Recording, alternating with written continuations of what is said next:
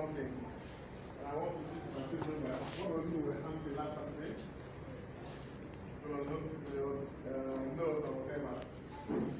What were we having again? You can't do this? I go ahead. We talked about Romans 3, verse 17. Romans 3. Romans 3. Verse what? What's the key word there? The adoption. And about to cry, Abba Father. Abba Father. Abba Father. Okay. We talked about the Ghana of Eden. Okay. Yes, I am speaking from Atlanta. We studied somewhere the spirit of sonship or the spirit, the resurrection. Resurrection. Yes? Well, let's talk about the glorious church. The church is supposed to present. The church that Christ wants to present, the glorious church. Glorious. Okay, any other point again? Yeah? Okay, against the spirit of sensuality. Sensuality. Okay, when we began our journey, it's good that we get it, properly right. We began with a journey of when Jesus gave us himself, which is crystallized in the Eucharist. We receive him every day. What is that in the Eucharist that we must hold on to and allow to become part of our life in our freedom journey? We thought that Jesus committed to us, or bequeathed to us, his body, or his life, his word, his nature, and then what? His spirit. Now we're talking about this spirit. What is this spirit all about? And we're talking about this spirit has to do with the Holy Spirit and himself. And we talked about that the Holy Spirit has a mission to accomplish. He gave us this spirit for a purpose. And the purpose is that the Spirit has to work with us and must discern what is being in our midst right now to present us on that day a glorious church. So, the mission of the Holy Spirit right now in the church, with all the activities going on, be the masses, be the devotions, to Sacred Heart, to charismatics, to whichever society you belong to, be this even advanced because as we're having right now, your personal prayer life, everything, the ultimate end of what the Spirit wants to achieve is to present a glorious church. The church is not a building, the church is the people. You are the church. I am the church.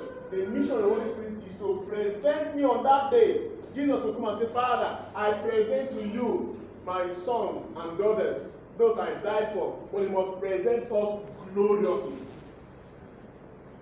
And it goes on to say, without what? Spots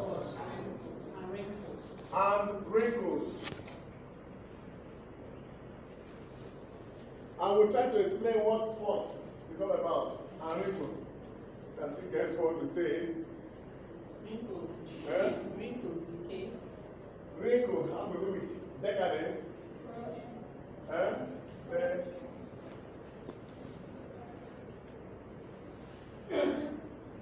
and then corruption.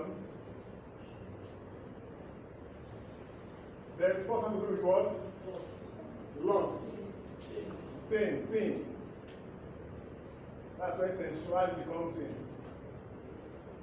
The life of pleasure, the life of the senses, the life of gratification. Yes? Romans 8, verse 15 to 15 to 17. Oh, 8. Romans 8, not 3. Sorry. Romans 8. So Jesus bequeathed to us his life. He bequeathed to us his nature. He bequeathed to us his spirit. Now we possess them. As a matter of fact, this is what makes us what? Christ Christians. We are carriers of His Spirit, His nature, His life. Even today's opening prayer of the Mass says, "Oh God, through baptism, you have given to us, you have imputed to us the life of Christ. And through that life, you have rendered us capable of immortality." That is quite weighty. That by this life, He has rendered you and I capable of what? Immortality. Immortality has to do with not able to die again. You are not subject to death again. And the instruments of death is decadence, corruption, all forms of decay, limitation, frustration, aimlessness, futility. So they have rendered us capable. There's the capacity to live above corruption, the capacity to live above death. The ultimate purpose of death is not lifelessness in terms of lifelessness of the body. The ultimate purpose of death is futility, that you will not be relevant to God. That's why they call it eternal death, meaning that you are completely separated from God, never to ever see God in your life. But you were created not just to be on earth yet. You were created to know God, to love God, to serve Him, and be with Him. This is factored in the infrastructure of your creation and your existence. Now, death comes, not only that it can stop you from even living out what you are supposed to be in this world here, but it has even ended up in separating you away from God for eternity. So we have the physical death, which is that you are not functioning here any longer, and eternal death, which is that you are completely separated from God, never again to see the light of God. But He has given us a spirit to work out realities in our lives, in our journey. And that reality is to present a glorious church without sin, without being subject to decadence and corruption. And that is what, through the power of the light that is in us, which has rendered us what? Capable of what? Immortality.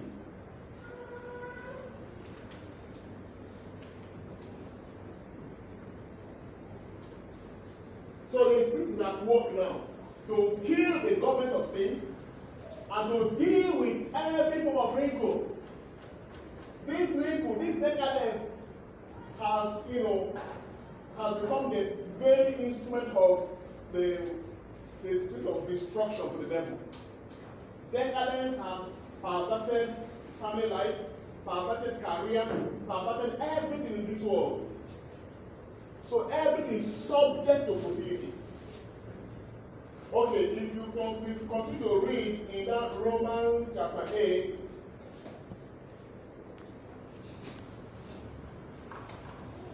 let's look at verse 17. The earnest expectation of creation awaits the manifestations of the sons of God.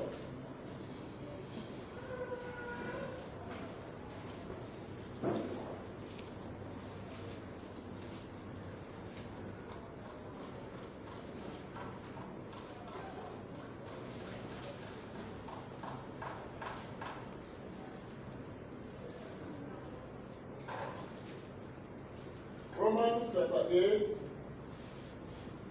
let's read from verse 18 or 19. So I want you to read it, with the mind of discovering what the Spirit is at work doing right now. I think of verse 18 says, "For I reckon that the sufferings of this present time are not worthy to be compared to the glory which shall be revealed in us." The glory to be revealed in us. Okay, verse 19. "For the earnest expectation of the creatures await for the manifestations of the sons of God." You see, so what he's trying to say is that creation is waiting for the what? Manifestations of the sons of God. The sons of God are those who are born of Christ. As a matter of fact, Christians are supposed to be, by virtue of the life of God in them, by virtue of the nature of Christ in them, by virtue of the Spirit, become what? Sons of God. And by this, it means that from the moment you receive Christ in baptism, after you believe in Him, and these three things have been infused into your life, you begin to live the Christ life. It is the life of Christ and live the Christ life that has made us to be called Christians. Okay? And so it is manifesting the Christ in your life that makes you sons and daughters of God. And you can say that creation is waiting for your manifestation. And that is why we talk about your different versions of existence. There are 7 versions of every human person. Version 1, 2, 3, 4, 5, 7. 7 is perfection. And so you must manifest your different versions. Every version has a dimension of glory that is attached to it. And within the 3 versions, which is crystallized from verse 1 to 3, is the sensual version. Verse 4 to 6 is the maturity version. Verse 7 is the version of perfection, metamorpho. Each version has a glory that goes with it. Christians will remain in version 1, and they're expecting things in version 7 to happen in their lives. It's like someone who is still in kindergarten, expecting to receive, to be on level 17 in government service. It's not possible. So you must grow into it. Okay? Please take your phone.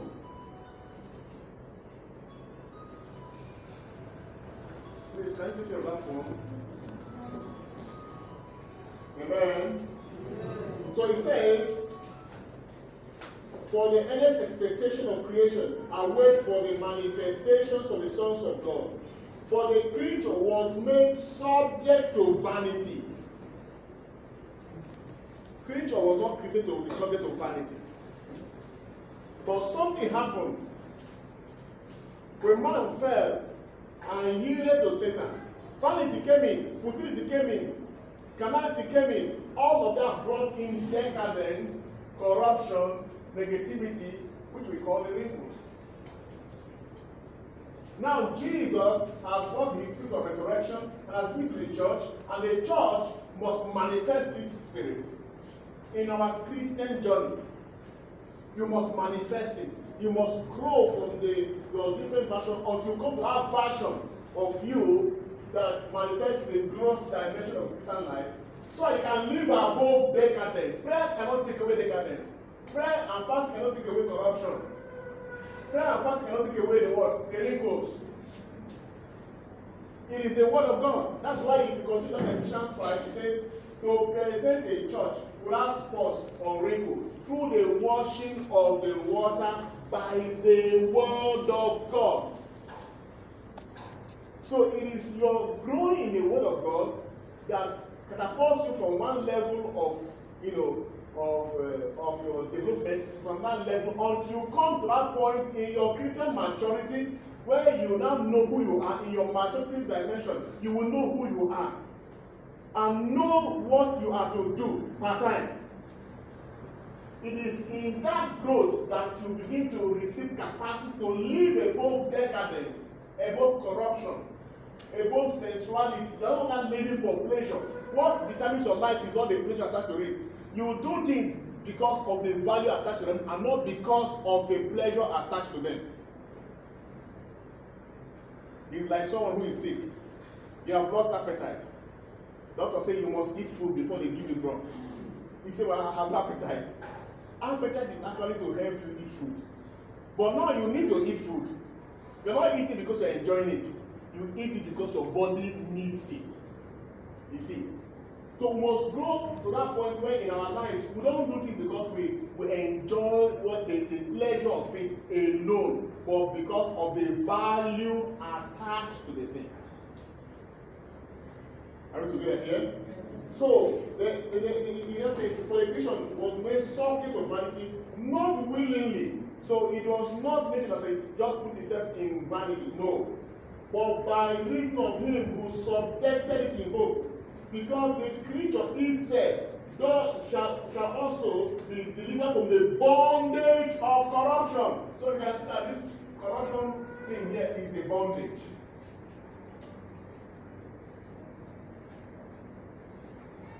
are some of the Christian mysteries that we must understand.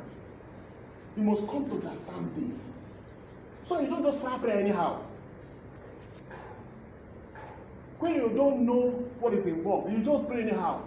You just trust God. You say, I'm trusting God to do something. You don't trust God like that.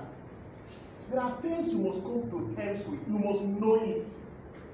And you must allow them to become the information that drives your actions.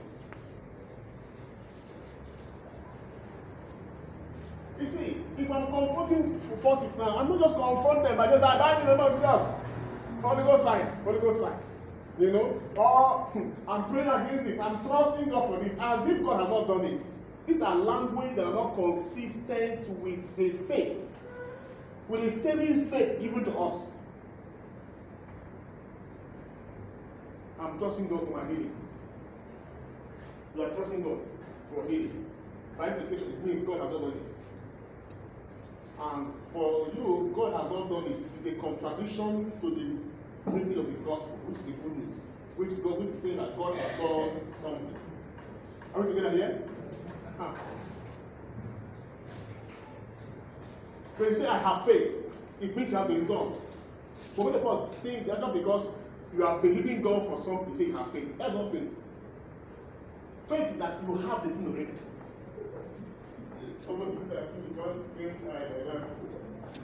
Faith is that you have it already. Even if it's not manifested, faith says, I have it. Thank God I have it. Where is it? I have it. How is it? I have it. Explain. I have it. I can't explain. I lack the language to explain, but what? I have it. That is faith.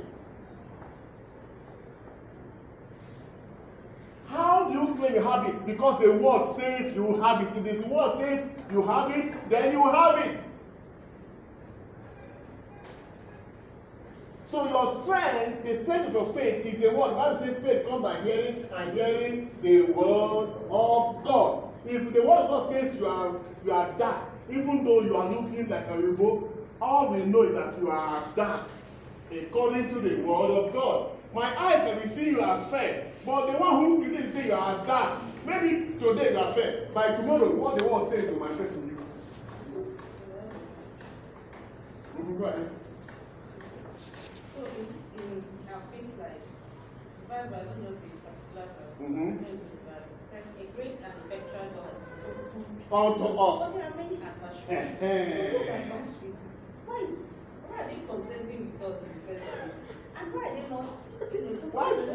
They should just sit somewhere and allow us to enjoy them, right? Yes. So can you say to our faith promises? You see, I explained to us, I don't know why it was the Bible that we have here, but I explained something to us that we are products of love, right? Yes. Huh? I explained that last week. That God is love. The interaction between God the Father, God the Son, God the Holy Spirit is a continual thing. You see, God the Father exists because of God the Son. God the Son is God the Son because of God the Holy Spirit. God the Holy Spirit cannot be God the Holy Spirit without God the Father. And so that interaction continues. It's one God, but all these are all building up inside them. Love is shared among themselves. And in this sharing, it keeps building momentum. Until at a point, love says, I want to share. And that's how the invisible world was created. And I tried to prove this point by saying that the Bible says God created the heavens and the earth. The question is, where was it before he created the heavens and the earth? So it means God existed on his own. There was no heavens before. So God is not living in heaven. Am I correcting some things in your mind now? Good.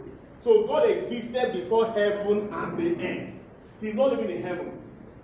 Now, out of love, he created the invisible world. Or what we call it supernatural. But he created an instrument that he can't see relate with them with the intimacy that exists between God the Father, God the Son, and God the Holy Spirit. And this was continued again, and this was saying, no, we want to create a system where we can interact with them without our status judging them. That's what gave birth to the creation of man. Then God said, let us create man in our own image and likeness. That means let us be like us, so that we can relate with them without any barrier, without master-servant relationship. That's what gave birth to you here, out of love. Are we following now? Yes. And after this creation, you see that God will leave his realm where he hides in the unapproachable light. Oh, Jesus. Say thank you, Jesus. Thank you, Jesus. God dwells in light. Where is the light? Nobody knows. So from that realm, he manifests himself. He will pass this place, the heavens, where we say it is his throne. He will leave it and come and relate with man in the garden. Because here is his love. So he will leave the heavens and come and relate with man in the garden and explain that God created the heavens and then created man and put him not in the earth, he put man in the garden. You will not say, but the garden is not on earth. Yes, the garden is the earth, but with a different atmosphere. It's like the air that is on with us here is different from the one that if you climb, if you go up maybe hundreds of miles in the sky, you meet a different layer of earth. So likewise, so on earth here, God created another atmosphere called Ganan or garden. That garden is Ganan. And we explained that last week. What is Ganan again? Huh? Enclosure, a fortress, a chamber meant for bride and bridegroom. So that gives you a picture of what I'm talking about. A spiritual atmosphere that was created where only man and God comes to that atmosphere, and it's like an enclosure. Why it's an enclosure? It's also a fortress, a communal fortress that you don't just enter into it anyhow. And so God comes in to relate with man in a very intimate way. It was this intimacy that the devil saw when man was being created, and out of jealousy, he broke away. And now, when God has created man and put in the garden, the devil now came to the garden to come and tempt man, to violate the law of this intimacy. That is why he's on today, he's chasing you. He still wants you to enjoy the beauty of the land. And because man in this realm, in the garden, violated it, is like a wife, a man married to his wife, and then there was an issue and the marriage broke up. Even if the house is full of all the best gadgets, there's no peace in the house. True of us. True of us. So who watch the televisions? Who enjoy the ACs? The man is broken. The man will not be there again. The wife will not be there. So likewise, when God and man fell out, what happened? The entire earth received an isolation. And that will render the earth into futility and vanity. And now the earth is still waiting for the manifestation of the sons of God who will come back to the garden again and begin to relate with God intimately to generate a law that will bring creation back to focus. Because as man fell, man was chased out of garden. What happened? The devil took over, and that's why he's called the God of this world. So he's now using this world as a weapon against God. Even the air, the sun, the moon, everything, the plants are subject to decay. They are subject to corruption, to decadence. And Jesus has come and has given us his spirit so that we can begin to work again to restore all things back to his glory. So you can only bring about his own government by operating from the spirit. That's why he punished you with what you lost when Adam fell in the garden. Because the Bible says, man, all have sinned and have fallen short of the glory of God. Adam lost a vast amount of God's glory. And now he received other garments of negativity. So the Holy Spirit is again working to bring us back to that point where all the things we receive as a result of the fall of man is completely taken away, and then we can put up a full garment of the life of Jesus, of the nature of Jesus, and the spirit of Jesus, so that he can present us again as his love perfectly before the Father. So on that day, you will come, not showcasing your body, ordinarily, or your clothing, but a body that has finally been crystallized with the life of Christ, the nature of Christ, and the spirit of Christ. Paul said we carry this treasure in earthen vessels. Say thank you, Jesus. These are the things that if you come to understand them and they settle in your heart, they give you that kind of faith and that kind of confidence that in the face of persecution,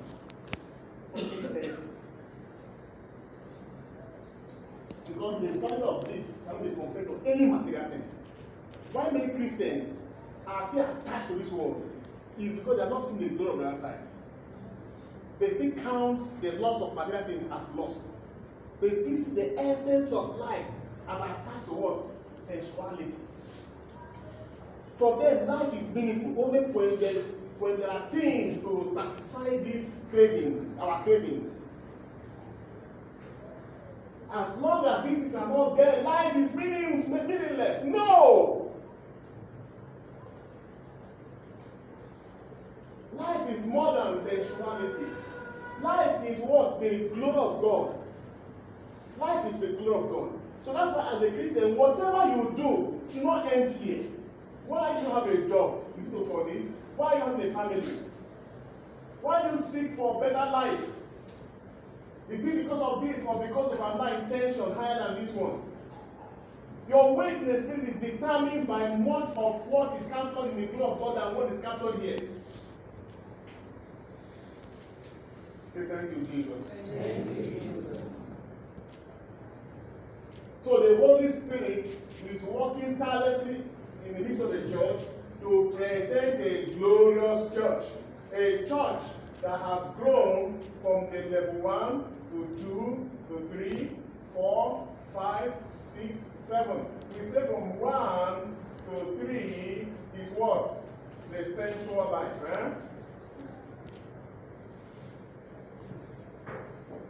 The sensual life. 4 to 6 is what? The maturity life. That's the place of the sons of God. And then the last one is what? 7. The song, the girls life. Glorious life.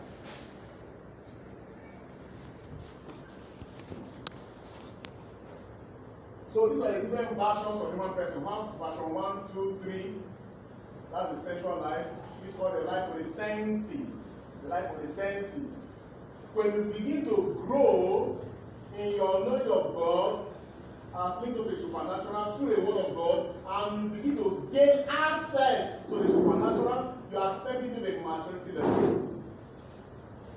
At this point, you're no longer being led. Are we together here? Yes. Good hand. Thank you, Jesus. Thank you, Jesus. So some people, they're not being led. See your brother's keeper here?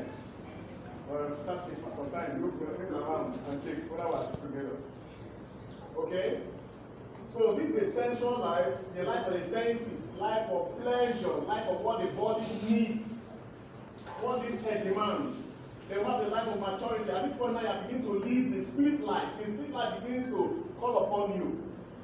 You are being controlled not only by the values of the sensual life, but the values of the spirit. At this point you want to understand, you have come to understand that life is not about what you satisfy in your life, but what the spirit that holds your existence demands of you.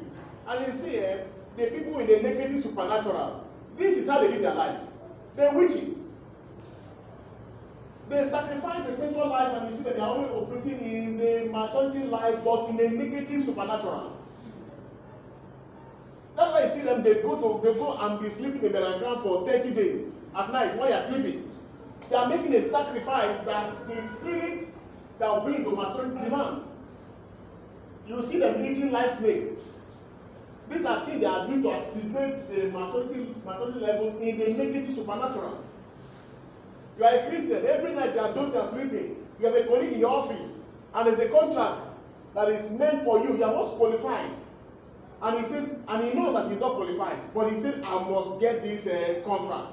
When you are busy sleeping, this man or this woman will go out at night and be doing things, taking his bath in the graveyard by 1 a.m., 2 a.m. every night for the next 30 days.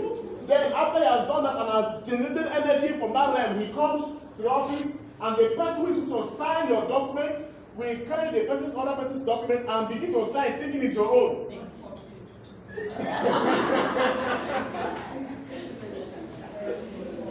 So that is why they do the thing they do. Why they eat raw animals? Why they eat raw human beings? It's to activate a dimension in them. But you to make a sacrifice of one sleep, 1 hour at night, you can't. Then you want things to work out for you. No. You must step into the maturity stage. In this way, they will tell them, for you to make it, you must kill. Why? It's not the human being that killing that makes the difference. It is the ability to exercise hatred, because the devil operates with the energy called what? Hatred. So the highest of it is to kill somebody. Once you have done that, it's not a physical body that generates that. That action generates an energy from the enemy.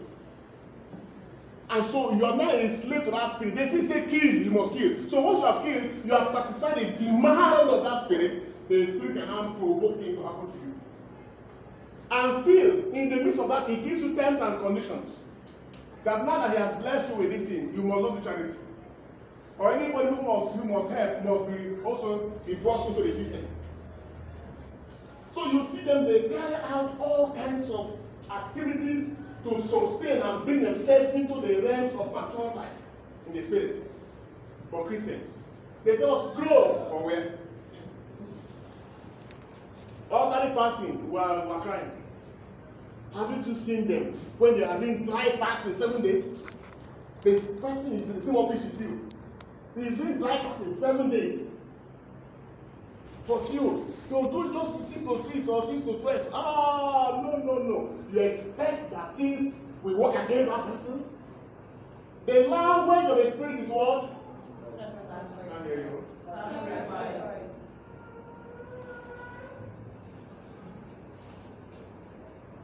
Even Jesus himself could not achieve his purpose without sacrificing himself.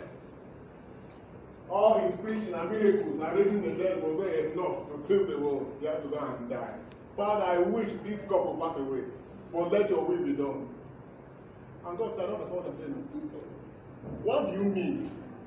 Because when he died, God said, I heard you. And the Bible says, the Father conferred on him the name that's above every name. That at the name of Jesus, every knee must bow, of things in heaven, of things on earth, and of things under the earth. That's what gave him the office of the high priest. That's what gave him the responsibility to have access to every soul. John 17:2 says, and the Father has given authority over all flesh. For you to have denied the flesh and died, then you have authority over all flesh.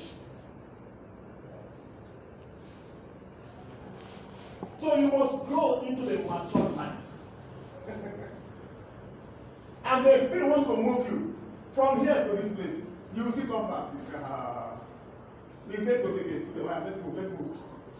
He will minister to you. And you see, the way the Holy Spirit will minister to me is different from the way he will minister to you. Now, what the Spirit does is that when it comes to me, the Holy Spirit will scan me and find the areas where my appetite is subjected to sexuality. Maybe my appetite is attached to clothing more than any other one.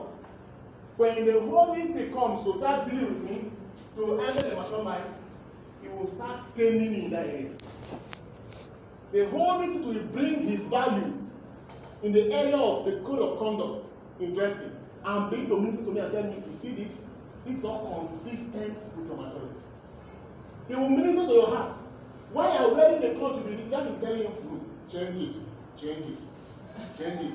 Say, oh no. You will argue with yourself. Hello? Have that told you before? Yes. I'm telling you now, the ministry of the Holy Spirit are not with you. Sometimes you are so hungry. You go to a place and you want to buy food, you buy this, that will just say, you don't need oil. Say, no, I need to give myself a treat.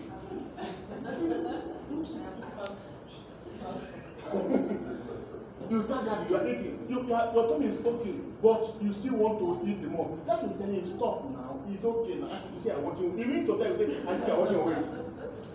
That voice will be speaking to you. You know as if you know that something is speaking to you. But you just give one reason why you will continue.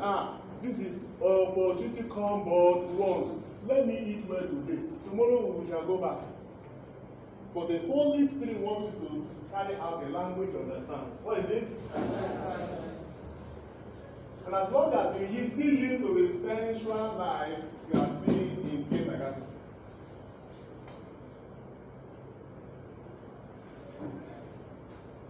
So it comes to me, what I like is food. You start dealing with me in food. If I now come here and say, people of God, if you don't fast, you will not make it. I'll be using my own judgment as a standard for all. It may come to you, your own may not be sleep, food, it may be sleep. It may be anger. It may be covetousness. Anything you see in somebody, you must also get it. You go and look for the best in it. Anywhere you see something, you must also get it. You can't stop. The Holy Spirit will deal with you as a person by area. And as you respond to his demand, wow, he said, this one is willing. Okay, I can make my goal with this one. Likewise, too, the evil forces are looking for human beings who will listen to their own inspiration and carry them out, and then by so doing, they possess people. So you see, just the way the devil works with people until he possesses them and begins to use them for vicious things, likewise too, you will come to a point where the Holy Spirit will truly possess your appetite, possess your rationality, possess your emotions, possess your mental system, and use you effectively. So that as you go about to daily tasks, physically they see you as a human being, but spiritually there's the Spirit following you. Amen? Amen. Yes, sir. I think we must clarify it now. So that means when you say someone is possessed, you can actually possess. So that with respect to the language of the Holy Spirit, in sacrifice. Now, but we are also saying again that it can be in different forms. Is it that the sacrifice can come in either in respect of probably, like you said, some for sleep, some can be appetite, some can be other things. That's how it comes. But the overall aspect of it is the sacrifice. Yes. And the sacrifice can come with sometimes letting go of certain things and sometimes doing something. You move you to do something. Accepting that you don't like to do. For instance, prayer. You are sleeping, all of a sudden, you just wake up. The first thing that came to your mind is, just have a prayer. Say your rosary. So, this cold around me. No. Okay, 5 minutes. That will tell you again, pray. It's a call to sacrifice. It's a call to sacrifice. At that point, the Spirit has looked into a young and sees that your Aeon needs an energy tied to a prayer for a need. But you don't see it. He's the Spirit that runs your Aeon. Now he's telling you there's a demand in your Aeon. And you are the one to generate that energy. But you are so weak to respond to it. And he can't do anything. He only works with what you give to him. That Spirit, when it comes, the major thing he will attack first is what? Is the life of sports and the life of sports. He will start identifying a place where you are linked to spirit already. Because he's a jealous spirit, he doesn't want you to be attached to him and be attached to that spirit. Because himself is the king of all spirits.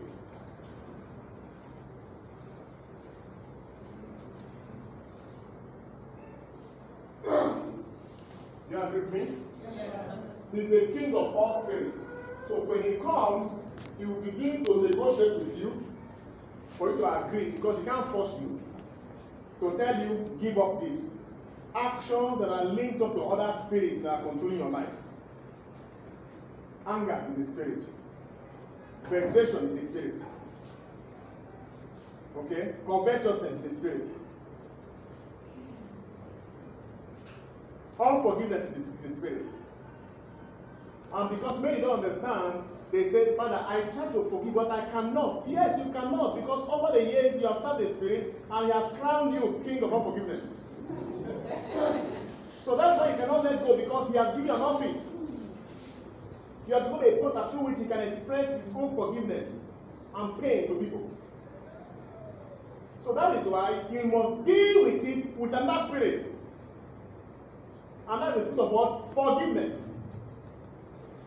And the more the Spirit uses you for a particular attitude over time, the stronger that Spirit has grip over your life. For instance, we'll keep using the example of anger. If you begin to learn to be angry all the time, angry all the time, angry all the time, that's to say, wow, this person, you like me so much. Then you begin to create avenues, situations that will make you continue to be provoked to anger all the time. And it begins to grow. The more it's growing in you, the more it's taking hold of you. Until you come to that point where you cannot resist. You don't see yourself, any little thing, you are provoked to do something dangerous. I'm sure you must have heard of people, because of their anger, they have killed, they have destroyed things in the house, and after they say, I don't know what came over me, I knew I was angry, but something came over me. Yes, truly, something came over them. So if the person wants to stop that spirit from operating, the first is to begin to resist expressing his anger or her anger, and begin to tread with what? Forgiveness. If somebody does something, he must begin to learn to forgive and let go. Then gradually the other spirits will begin to notice that there is an issue, and will try to create more scenarios where you'll be angry and be provoked to continue his ministry, because you're not happy you're ending his ministry. So, but you now, who is now taking a new stand, you've got to know you're not just fighting human beings. You are fighting the spirit that are taking hold of you over the years. So you begin to now enforce a new attitude that holds another spirit. But this time, it's going to be a positive spirit. So each time somebody does something to you, you forgive. You forgive. You forgive. I say, no, I forgive the person. Your man is telling you, he didn't forgive you. He's still hurting you. You see, go and show this person. Go and tell him that you are not happy. You must express yourself. He said, I'm not expressing myself. I'm expressing by forgiving the person. You have to battle it out over time. As you do that, gradually, the spirit of unforgiveness in you will notice that it's no longer having full expression through your life. You are bringing in another type of spirit, which is what? Forgiveness. And the thought of forgiveness is higher in cadre in the spirit more than the spirit of what? Unforgiveness. And over time, what happens? It will take over. At that level now, even when somebody hurts you, there is this joy in letting go. These are the things that the Holy Spirit wants to work with us over the time. But we need to be sensitive to Him. So you can juxtapose that with every other thing that happens to your life as a person. Okay? Let's ask a question. Yes.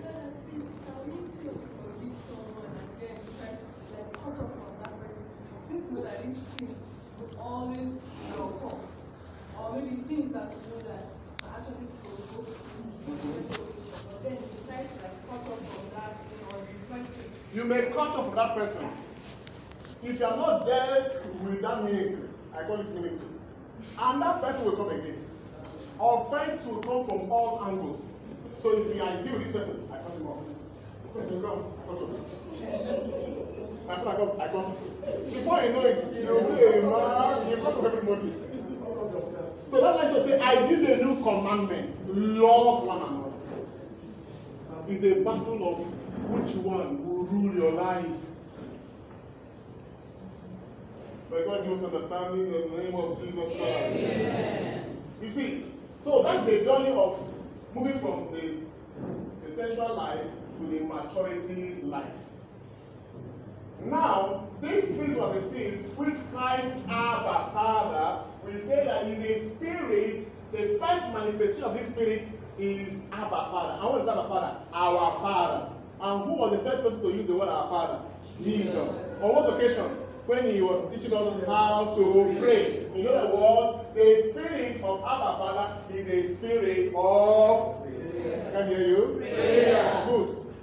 So the Holy Spirit will drive you to the inner chamber of love where he will begin to work on you. And I said, when he comes, the first 4 minutes of the Holy Spirit is to create awareness, to convert your mentality that has been so subsumed by other spirits over time. He wants to unwind them. The Bible calls it the renewal of your mind. So when you're in prayer, you don't know why you're there praying. Something is going on in your system. That's why Jesus said in Luke chapter 18 verse 1, men ought to pray always and don't lose heart. Because in prayer, you are passing through a labor. You are passing through a labor dimension. You are laboring to come out of things that held you bound over the years. Or you are completely better in the spirit from one version of sensuality, you now start going to a version of maturity in the spirit.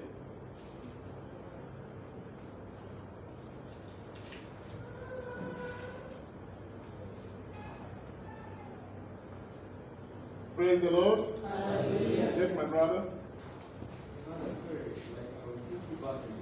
Sure. Another dimension, for instance, you're managing your life and then somebody comes to ask you, these are your managing, and your thoughts or your perception of giving rooted in Christ, whom has asked us to do. And when we do unto our brothers, he said he's done unto you, Matthew Gospel, whatever you do to this of your brother. Now, you feel that you're managing, somebody comes. You judge different stories. Someone that is very close to you and then you go with him.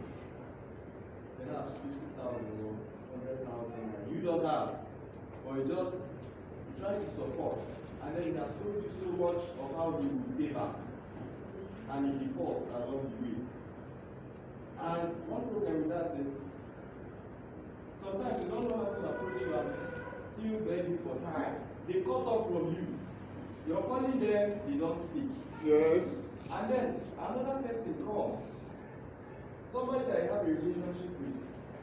And you look and say, oh, okay, from this that I have, you still reach out. And this time, the same thing happens.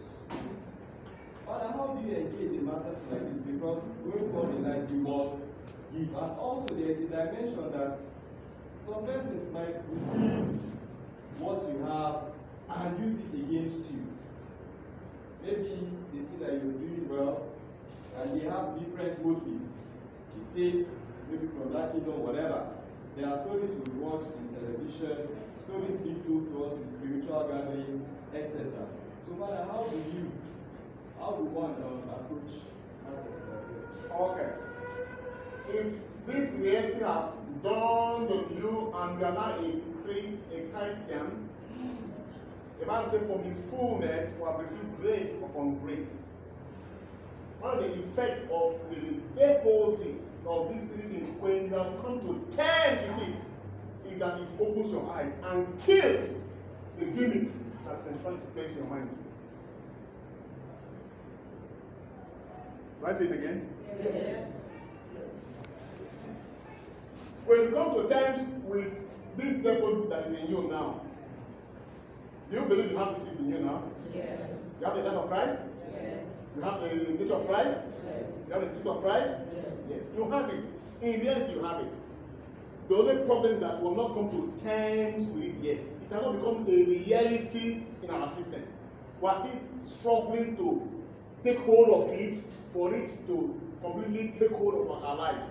Now, when that happens, the first effect that this thing does to you is that it heals and opens your eyes to the giving of sexuality. You lose attachment to materiality. It will come to you. You go for them. But there is this how I call it, there's this demand that materialism, place upon us, that makes us to be so attached to it, to a point that we see value in it, we allow it to determine our ethics and even our morality. This dimension kills that. And when that happens, you don't see yourself as someone who came to this world to be privileged by the world. You don't see yourself as someone who came to the world for you to be blessed by the world. Rather, you begin to see yourself as one who has come to bless the world. Are you getting this point? Yes. That you are a blessing to the world. That you didn't come to the world in poverty so that the world will bless you. No, that's a very truncated dimension. And so, if that thing of understanding is given to you, and you now see yourself as a blessing, it doesn't matter what level you are. You can be on your 0 level, you are still a blessing. On that level, somebody comes to you, the only money you have is what? 1,000 naira. Somebody needs help, and you know that this 1,000 is the only hope you have for feeding this week. But because you have a higher mentality, you will give the person that 1,000 go. And in that dimension, you know that what you are doing, you are not just throwing away the money, you are sowing. And definitely, whoever sows will surely reap. You don't count it as loss, you count it as gain. I understand what you say, because the transaction is not based on how we read. I know what I'm coming to that. So you are not dealing with people who are cruel in the world, who are victims of darkness, selfishness. You give them, they promise you they will bring. Some fulfill their promise, but some don't fulfill. Now you want to go and start fighting to get back. Or you expect the person to pay back and the person is playing games with you. Just know that you have carried a mission.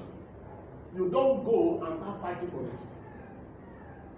In the distance of the world, you have sold, you have given. Just go. I'm a victim of that. That's happened to me severally. Heavy ones. It is painful, it is hurtful, you feel it. Sometimes it is on trust. But God said, let go. Let go. Let go. I said, God, to let go this morning, this is quite big. He said, let go. Now, he said, can you now say you have given to me? That's the way the Lord is trying to deal with you so I can come out of what? The bondage of what? Sensuality. That's why I say, when you borrow, do not expect to be paid back. Then, I guess the second point where he said, even some, when you give them, they will go and use it against you. And you try to talk about what we see on television, in terms of maybe somebody using your money to go and do charm and all that. Hello? Hi. Where will the charm catch you? Is it the lack of friends are carrying? Or his nature? Or the spirit of resurrection? You see, once you are not in touch with this, no matter how you play religiously, you are still on the superficial. That's why you must invest to come to proper alignment with this purpose of God in you. This thing you have inside of you is the answer to everything. This is what has rendered us what? Immortal.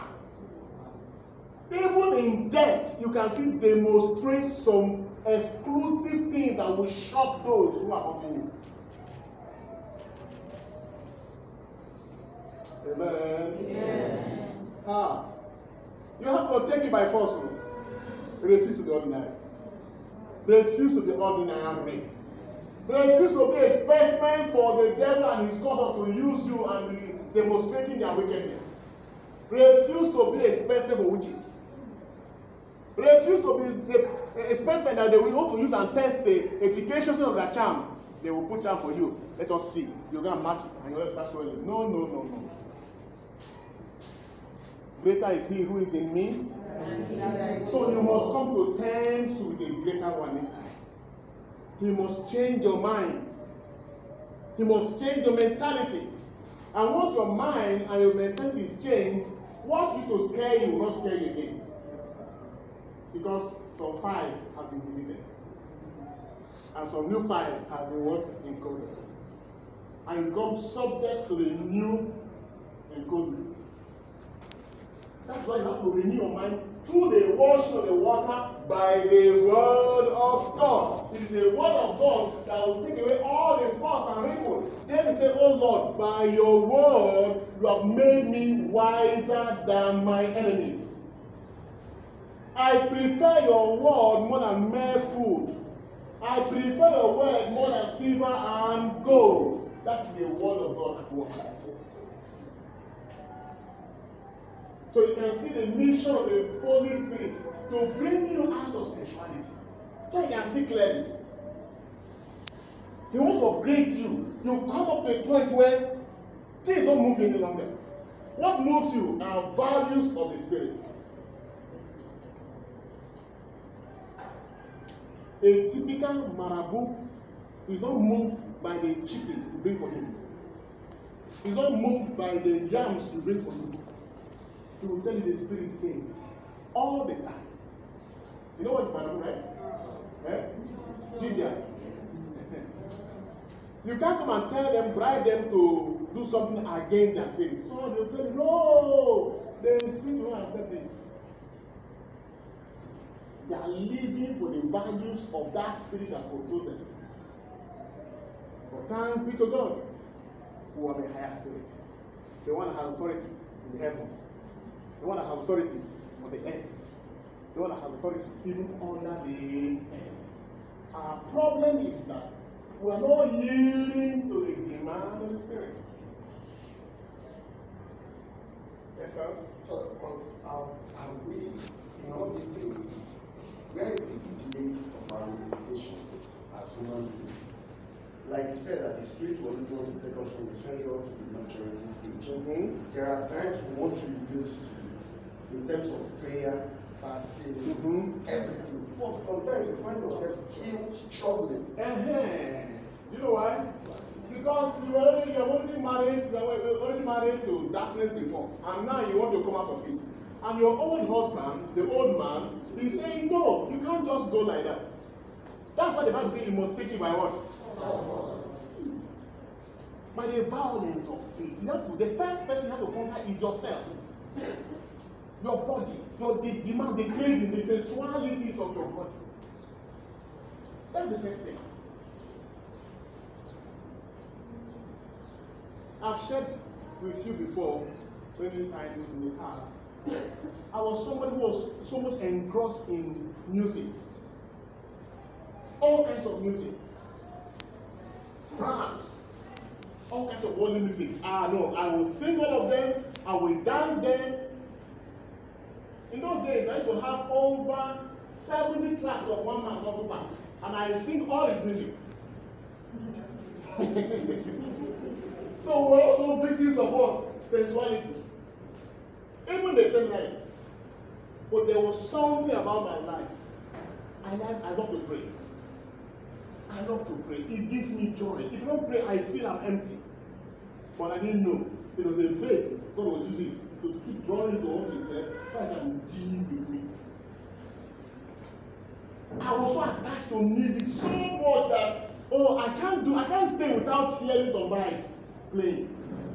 Until one day I was praying. The whole thing came and said, son, I said, yes, sir. So you need to move. I said, oh, glory, I'm moving. I'm not this coming. He said, but you have to sacrifice something. Because that constraint, no dance on the path I'm moving. I said, what? He said, this is your music thing. You have to stop. I was arguing with myself. I said, no, what is wrong with it? I just music, it's just entertainment. What is wrong with it? And God, he said, no, I don't believe this thing. I cast it off that. He continued. He came again. I kept, okay, one day, I was so stirred up, I went and packed my music, all of them. Hey, what to do? The chrome tape with music, it's expensive. Top of CDs. I packed all of them and said, no, I can't burn this pleasure. Please, I went and hid it somewhere, so I will not touch it again. So I maybe once a while, I can go and pick one, and then play some cool things, And the whole thing is for my effort and get quiet. like a father, you waited for me. I don't have the motive to say, but excuse me. At least once a while, there's nothing wrong. It's not a sin. Where is it in the Ten Commandments, for goodness sake? Nobody told me, but he was speaking to me as a person. I knew he was not telling me this. I knew. I went back and I brought one again. And I continued to listen to it and life continued. One afternoon, I was saying my rosary during siesta. The presence came in my room. I knew he had come. He said, take this whole thing and burn them now. I said, no, but see, I'm just managing it now. He said, I'm in this room now, and I want you to go to the incinerator and go and burn it now. My body was shaking like this. Sweating from everywhere. I knew this one was, it's either you choose your music or you choose life. That's how that afternoon, I picked everything. I said, but I can dash that to people. He said, what I don't want you to have access to, I don't want them to have access to it. I took it, and I went to the incinerator, and I burned all I fired for more than 10 years. I left the place. I was saying, oh, am I sure of what I'm doing here? Am I okay? But there was this peace that entered my heart. From that day, the Holy Spirit started teaching me the corruption embedded in worldly music. Worldly music is a powerful instrument of transferring energies. Energies of lust, immorality, stubbornness, and all kinds of radicality. To the interference of spirits. Don't mind the entertainment that it gives you. Behind the scenes, you are being programmed. As you are playing the music and blasting it, your spirit man is being killed, is being caged. Do you know how many shrines that these musicians go to yield themselves to and pay attention to before they come out? I'm sure you must have read some of the stories of Jackson and the rest of them who went to the devil and had a pact with the devil to control the hearts of men. That's when God began to show me that. Until I spoke on the ground who started giving me information in that area, and I made a huge document of it. It's in my file. From that moment, understanding of the word of God was opened up to me. I didn't know that whole pleasure I had towards that music was blocking a dimension of me understanding God. From that moment, my articulation of the word of God changed. Concepts started coming. I started understanding where I'm getting to. God told me, I've raised you as a chief priest. The devil has seen it also as an evil priest and have used an energy to kill that office in my life. So the music I was listening to was building up a negative energy in my heart that doesn't allow me to get inspiration from God. So I will be reading scriptures I don't understand. God started showing me that the devil too has seen in the skull of Peter that he's going to be a head. And so the devil began to work on him to walk in anger. And so that's why Peter was always impatient. But the moment Peter dealt with that, his grace to leave came. The devil can see your star. He knows the corresponding energy that will sit on your star and will never allow you to manifest. Mary Magdalene was raised a prophetess by nature. The devil saw it and said, hey, this one, we must track her down because the day she manifests, there will be trouble. And 7 demons were sent to her to take hold of her. And she lived in perpetual lust. But the day she met Jesus, what happened? Jesus set her free. Who was the first person to announce the resurrection? Check all of them. All of them. The devil knew that Paul was anointed to transfer treasures from Old Testament to New Testament and corrupted his faith. He became a killer instead of one who is transmitting the truth of God. The devil knew the investment he made in Paul, it was only Christ who would come down and stop him. That's why Christ had to manifest to him and he just struck him down. But from that day, when he got a new mandate for a new master, the only man that evangelized 7 nations fearlessly would know disciples following him. That area of your weakness that you say is my weakness, the devil knows that weakness is attacking a dimension of your maturity and what? Glorious life. And you say it's a human, that won't let you explain this. But that human limitation is not a limitation. A spirit has taken advantage of your sexuality in that area to dominate you, to hold you down. They know. They know. They have seen the beauty of that glorious life. They now come and walk it into you as a human reality that is your weakness. As a matter of fact, that your weakness is your strength in the spirit. He's an intelligent being. He doesn't invest when we don't make gain. That thing you call weakness is your strength. The day your cover is short. This is huge. Yes. Yes. So that's why I told you guys, that's why I shared this with you, that when you see those who are highly immoral, they have the prophetic dimension. Those who are highly immoral, all these loose men here and there, they create the carry. The day they come clear area, you'll be shocked what will come out of them. And so the devil they stop loss come and seize on them because he knows. But some people you see them, they must see they are very truthful. They are very sincere. But the day you ever tempt them with immorality, sorry, they will show you the worst part of them. They never start.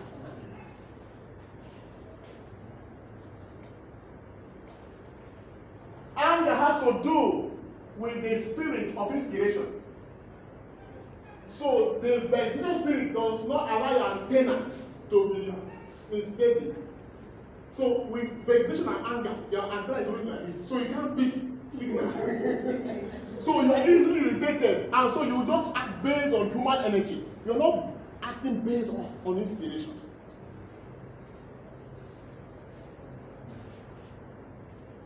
Amen? Yeah. When you begin to grow into maturity, this is not getting clear and clear to you.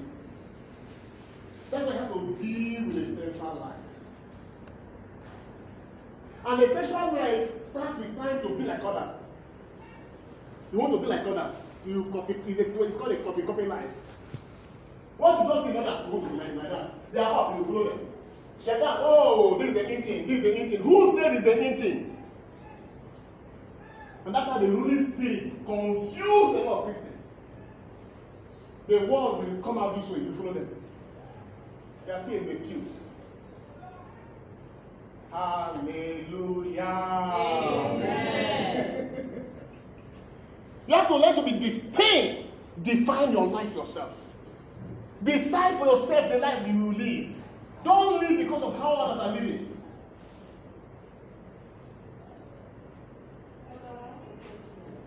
Yes, go ahead. When you, like you said at first today, the reality of us is that we are both dimensional lives. You will have to touch the central life in some aspects. In the sense that you have to lose your sleep. You have to sacrifice your leisure. So, in the course of you losing your sleep as human, you just make some sacrifice to wake up and do some prayers. You didn't ask people to sleep from 8 p.m. to 6 p.m. No. But sometimes you can sacrifice 1 hour or 2 hours once in a while, and as time goes on, it do not kill you. But we go for videos, we go, wait, the people of the world are going partying every weekend. They party on Friday, they party on Saturday, they party on Sunday, they make money, they are not before you. With no headaches. With no headaches. You see the point? Some people they midweek party now, and they will attend all those things, drink on top of that, get boost up, do all kinds of things. By 4, 5, they are driven home, they will shower and come to the office, and they will be playing their drama more than you. You're asking me. It's what you live for. It's what you live for. Okay, also the security men who are out there, who stay all night, How are they surviving? Why is their health not affected? Don't live a lie. Your brothers who are in Sambisa Forest, all these military men who are always there, they don't sleep. They do what they call sleeping nap. 5 minutes. Yeah, that's enough for them. But you see them still energetic, and they are forcing us. It's training. How you are training yourself. To what degree are you slave to sensuality? I think like you said, it's basically about training. Because you see, once the spirit in what we have forgotten is that we are first spirit beings before we became before the human body was formed. In Genesis chapter 1 verse 20 it says, "Let us make man in our image and likeness." Then in Genesis chapter 2 verse 7, the man clay was formed, and then the spirit being was created to live in the body. Now we have over the years, as a result of darkness, allow the body to control the spirit. But by virtue of regeneration in baptism, we are supposed to not allow the spirit control the body. You'll be assigned, in your baptism, you are assigned to a new spirit. A new spirit, yes. That's why before you're baptized, there's a prayer of deliverance in 6 days. Yes. Are you aware? Yes.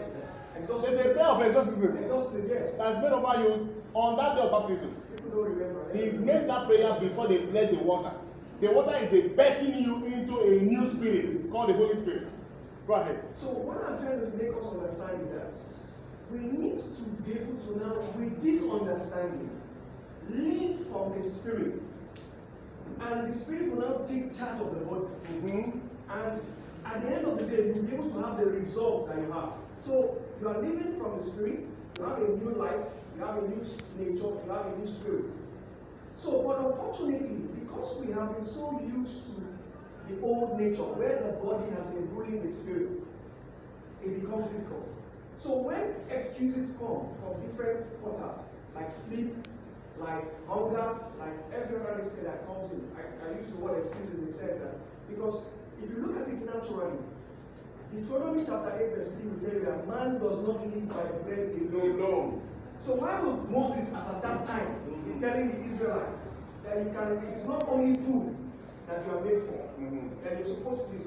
And the same thing was repeated by Christ at the temptation, when he told Satan that it is written. Yes. So in a nutshell, what I'm trying to make us understand here is that by virtue of our rebirth in baptism, we are supposed to now allow the new nature of the spirit to control the body, and no longer allowing the body to control the spirit. Sure. That is the New Testament. That's the New Testament. You see? So we must begin to now have this understanding. That's what the Holy Spirit is exposing this to you. So you can begin this journey. First of all, become conscious of this. It starts with what? Consciousness. It starts with what? Consciousness. Be conscious that God has invested in you. And you are to engage in that investment in your life. That investment is that you don't need to be reminded as a Catholic again. As a Catholic, the communion you are receiving is the first day of Christianity. Anytime you receive communion, you are reiterating and investing the life of Christ, the nature of Christ, the nature of Christ. And when the priest says the body of Christ, they are saying amen. What are you saying? The amen is that we are in agreement, we have signed a document of agreement in this investment.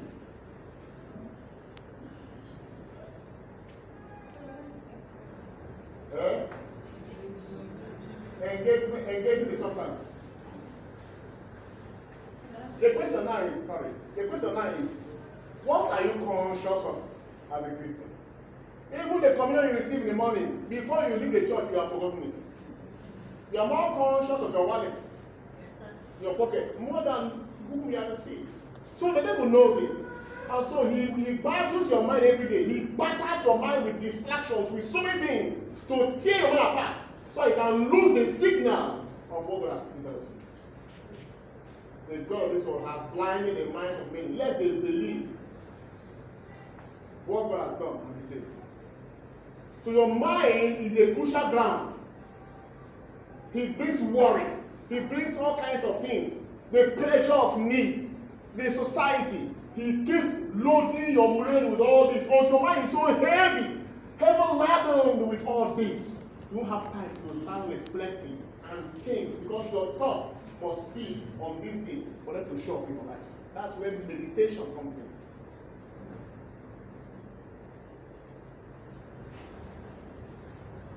And once you begin to grow in this understanding and engage with substance, the Holy Spirit will start searching your life as a person and start telling you the intelligence of how the invisible living spirit has engaged your life in things that are normal in life. You see them as normal. They are not things in particular, but they are habits you are put up with. Sometimes they are even negative habits. I prayed for a woman in Abuja here about 3-4 years ago. She lives in a suburb. She takes her bath in a common bathroom that they build all around, not tight. You know, this is a bathroom where you take your bath and you see sand. You see some sand, pockets of dirty sand there. This woman will go there, and what gives her pleasure is that before she takes her bath, she will pack those sands in a common bathroom where everybody comes to take their bath, and she'll be eating it. Hey!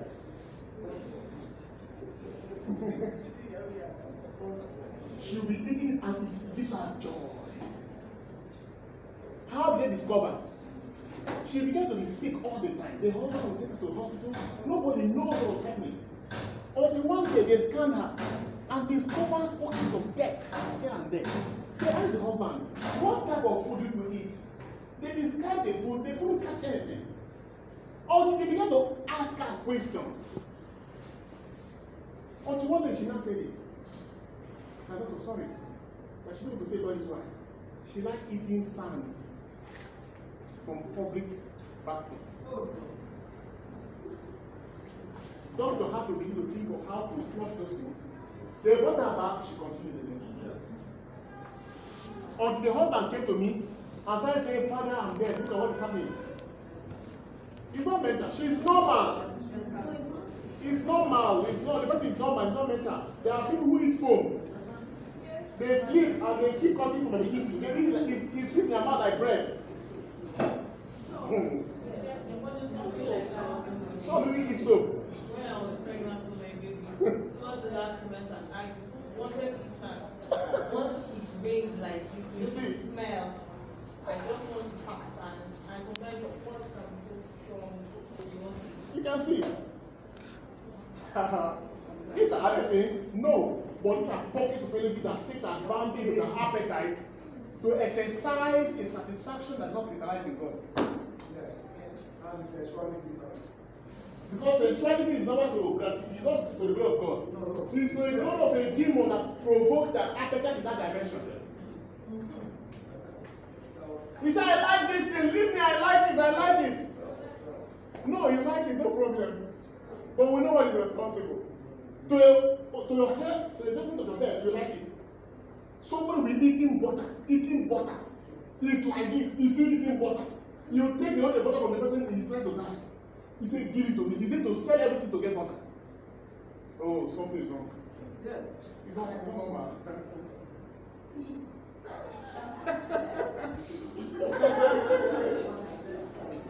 Are we together here? So I have to pray for that woman. I have to deal with the force behind her. And the Holy Spirit broke that chair from her. And that's how she was set free. So each time she goes, the thing will now begin to be nostalgic towards her. You see? So that's how the negative forces take advantage of her appetite. You'll be saying, this is me. I like this. And the thing is denying you opportunity for other things in life. It's not normal. You need to deal with it. Yes. I have a question. Go ahead. Like what you're saying now, you're exposing. This is the first time I'm seeing this in this dimension. Right? Yes, sure. I've not been somebody that I've been going to church. At one point, I was born in Catholic. I did one baptism, went for Catholic. But at one point, I don't know, maybe the environment or I just stopped Going to church, eh? Yeah, I just stopped. And then I just saw my life started deteriorating. Right? Mhm. People say sometimes when you're running towards God, it's not really like you're pushing God, it's the way you're running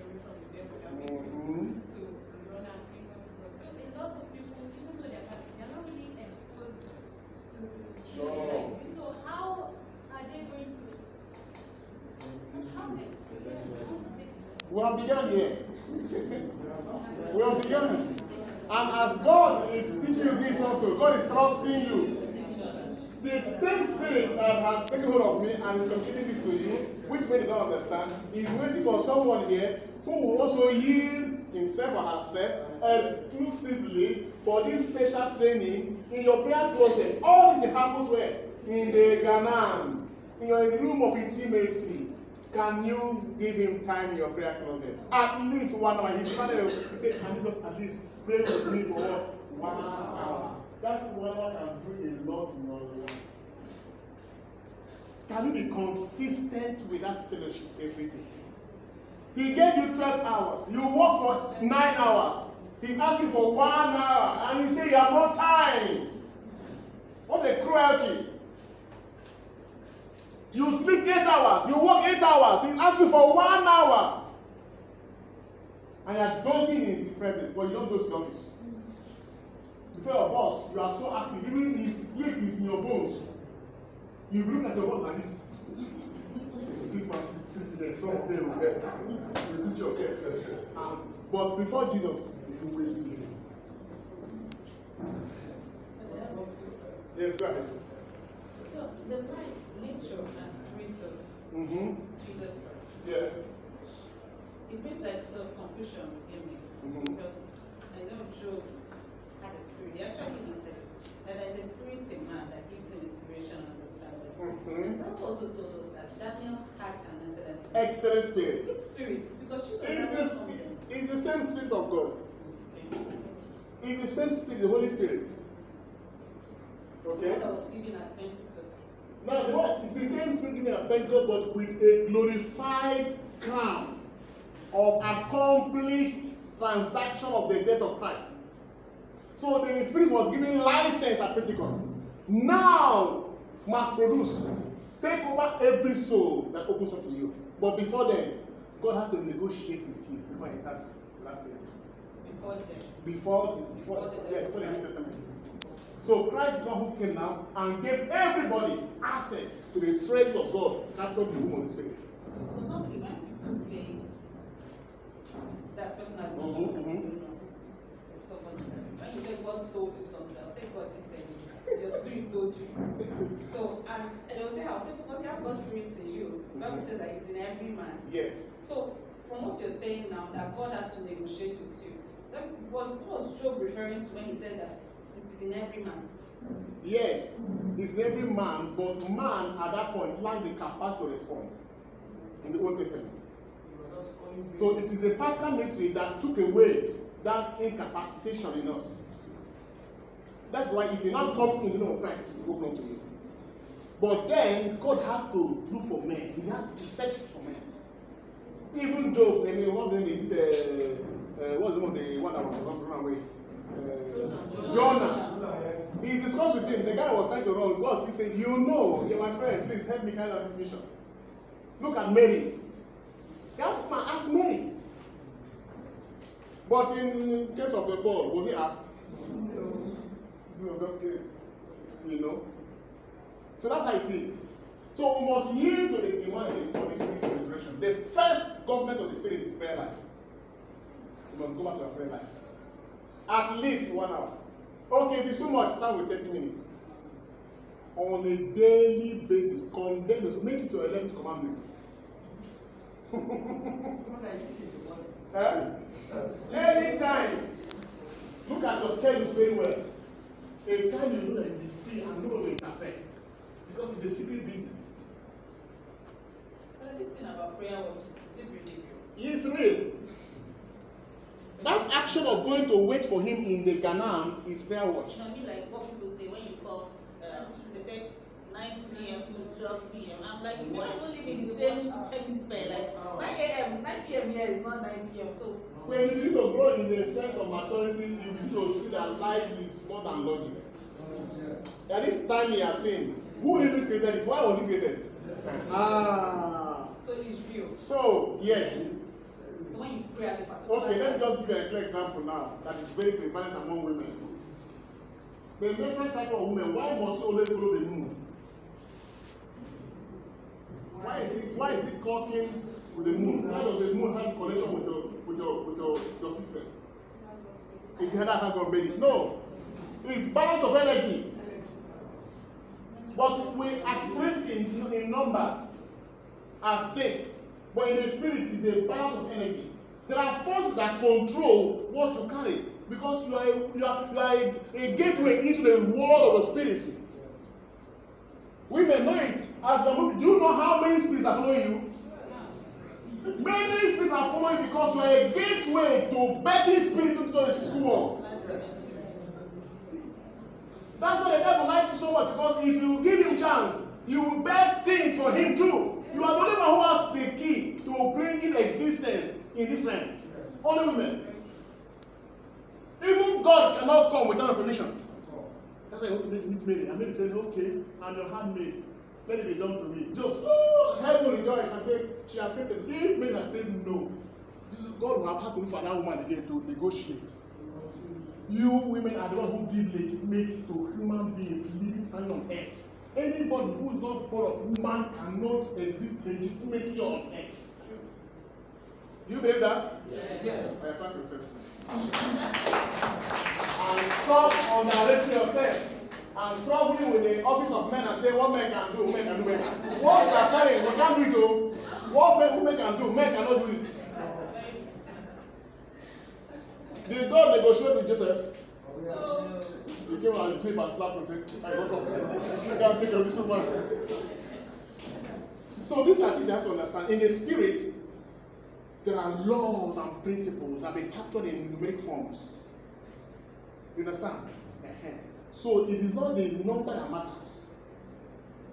The times you see are different versions or different dimensions of energy level in the spirit. So 12 o'clock is a single time in the move of energy. 3 o'clock the same thing. 6 o'clock is the same thing. 9 o'clock is the same thing. These are called the dates of time. When eternity, the realms of invisible interact with the realms of the visible. And spirits honor it. Negative and positive spirits. That's why any Christian who starts growing in the realms of maturity in prayer, your eyes will open up to that. And so at night, when others are busy rushing to go and sleep, you are waiting to go and have a special time with the Lord. Because it's a quiet time. 9, 12, 3 a.m. Very powerful time. 6 p.m. Yes. Yes.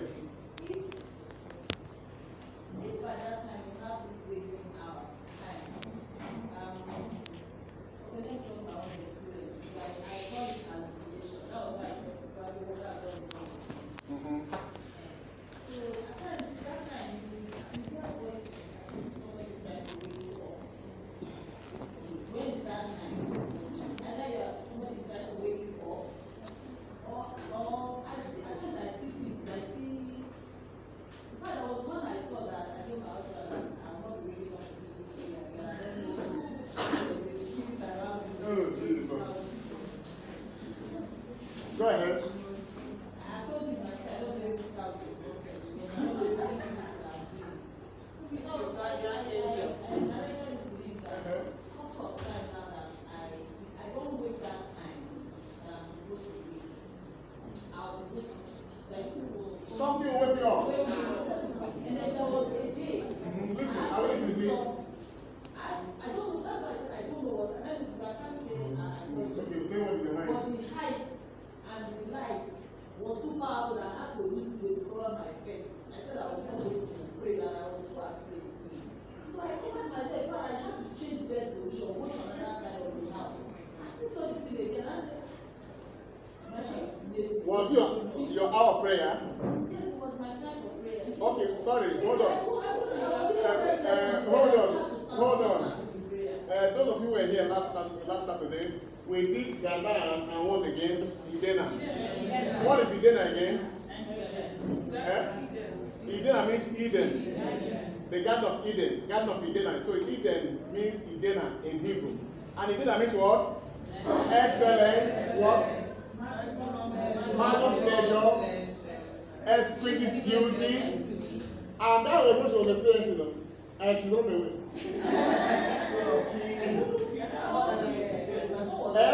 Madam, stand up. I just wanted to help you understand something. You saw something standing with what?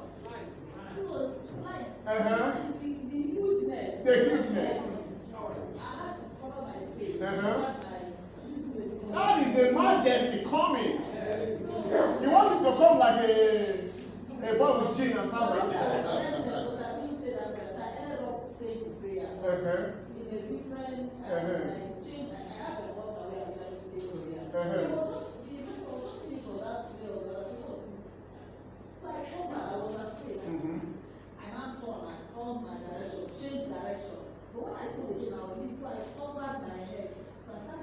Lying down on the bed, praying. So when I woke up, I said, maybe I don't know,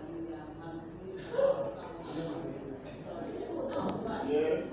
So, it makes me afraid. That's what I was like. You should be afraid. You see, you are still struggling with. You see, grace is upon your life. It will happen for some time, and your reaction will tell you whether you will continue or not. He won't force himself on you. He's not who comes. He will come and wake you. He's your love. Love is searching for his love. Can you imagine that? He created you for his own pleasure. You are the only thing that can give God pleasure in this world, not the angels. Are you aware of that? You have to allow this enter and sink into you. You are the only one who can give God pleasure. That's why the devil is investing his attack on you. Because he wants to show God how angry he is, like a small boy that has offended his father, and his father punished him, and he said, "Daddy, I will deal with you." If you go to his camp, he hits his camp. That's what the devil is doing to God. He can't touch God, but he wants to see how he can touch you because you are the apple of what? Our Lord will come to you. Can we have time? He's coming to the garden of Canaan. He's calling to the room of intimacy. Jesus said, if you want to pray, enter your closet. Which is your closet? Is it in the house? Your closet is your garden. Enter into that dimension. Once you come into prayer, there is something that's formed around you. That atmosphere is activated. It comes. God meets you there. In that room where the bride and the bridegroom stays together. And in the realm of intimacy, glory is magnified to a point where you will begin to metamorphose and demonstrate classically his glory. Moses was with him on the mountain for 40 days. When he came down, what happened? His face changed. Jesus went to the mountain, and when he was praying, the disciples John and James and Peter was there with him. And then all of a sudden, that Canaan was what? Formed. And then they woke up and saw Jesus, Elijah, Moses talking. And Peter was excited because what he saw there was something else. He said, Master, let's build one boat for you, one for Moses, one for Elijah. And when he was still talking, the Lord of our lives spoke. This is my beloved Son, in whom I'm well pleased. Listen to him. That is what he's trying to activate. Sometimes, I'll be sleeping at that same hour, and bang on my door, bam! It happens severally. Until one day, I say, this is not normal. And from that moment, I knew it's a call. But if you defy 1, 2, 3, 4, 5 times, after some time, you will come again. You have lost a season. You have lost a season. So it means you may wait for that 2 years or 6 months, depending on your own file, for him to come back again. Even if we don't now pray, you can't pray because that deal is not there. But if you key into that invitation, a lot of favor can come your way. He wants to give you something. He wants to manifest himself to you. But he wants you first. If you key into that, a lot can happen in your life. That's how we study what we call the seasons of our lives. Seasons.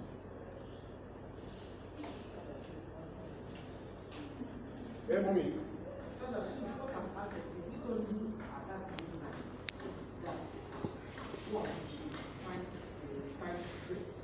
You don't only midnight. As a matter of fact, if when you start praying, when you start growing prayer, God will start shaping your heart to find a good time. A time that he likes himself to attend to you. Some, their own is 1 a.m. or 1 p.m. in the afternoon. I know men of God. If you come to look for them, between 1 p.m. to 4 p.m., you don't see them. Then they are praying for you. But at night they are sleeping. That's why I say that as you grow here, the Holy Spirit will check your system and see what works for you. That's what I say, He will come and He will be your teacher. He will be your helper. He will teach you all things that pertains to you and your service to God. He will tell you which tribe you belong to in the spirit. You are in this one now. You belong to a tribe. You belong to a town. You belong to a language, right? The spirit also, you have an identity there. He will show you which tribe you belong to. Which tribe you belong to. Whether you belong to the tribe of Judah or whichever tribe, I don't know. Amen. All of them happens where? In the realms of maturity. Just like in a physical realm, when you start entering the realms of maturity, a lot will happen to you. That's when children begin to identify whether they are what? Male or female. They begin to determine their giftedness. And they begin to understand the language, which locality they come from. You see, a lot of information is coming. And based on that, the person can grow and manifest a lot in his life. Yes? There was something that happened to me one time. I finished praying at midnight and I lay down to sleep. Then all of a sudden, the channels of my spirit just opened up like a room. And I didn't hear any voice. It felt like the voice of God. It came like a light, like packet of light. Yes, the words were coming like light from my heart. It's called packet of light. That the first time it made sense in the what was said did not make sense in the natural. Then now sometimes it making sense. Sure. And then I did like I wanted to go and give myself. He just his channel closed. And then he now opened again, but he didn't say anything again. And the painful thing is that I didn't get anything he said. It's your spirit. Go up to the womb again. Stay in that place enough. Those who wait upon the Lord shall renew their strength. Go and stay there. Your body is starting to go. Stay there. Say, Lord, what is it? Tomorrow come back again. Next month come back. Continue coming. One day you open up. That thing you saw is called packet of light. You are in the teaching ministry. So go and grow it. Maybe they will lecturing, I'm using blackboard here. Eh? They will lecture you with light. He will be talking to the light. And your soul will capture it. It will enter your soul and burn you. When you are saying it, forces of evil spirits will see you speaking fire. Amen. Amen. These are deep revelations. Yes, I'm seeing a hand here. Yes. Father, what is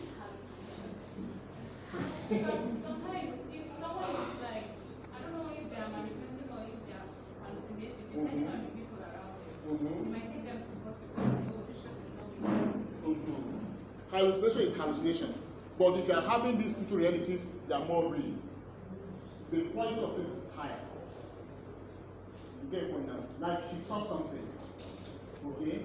What she saw has affected her life. It has reduced her faith.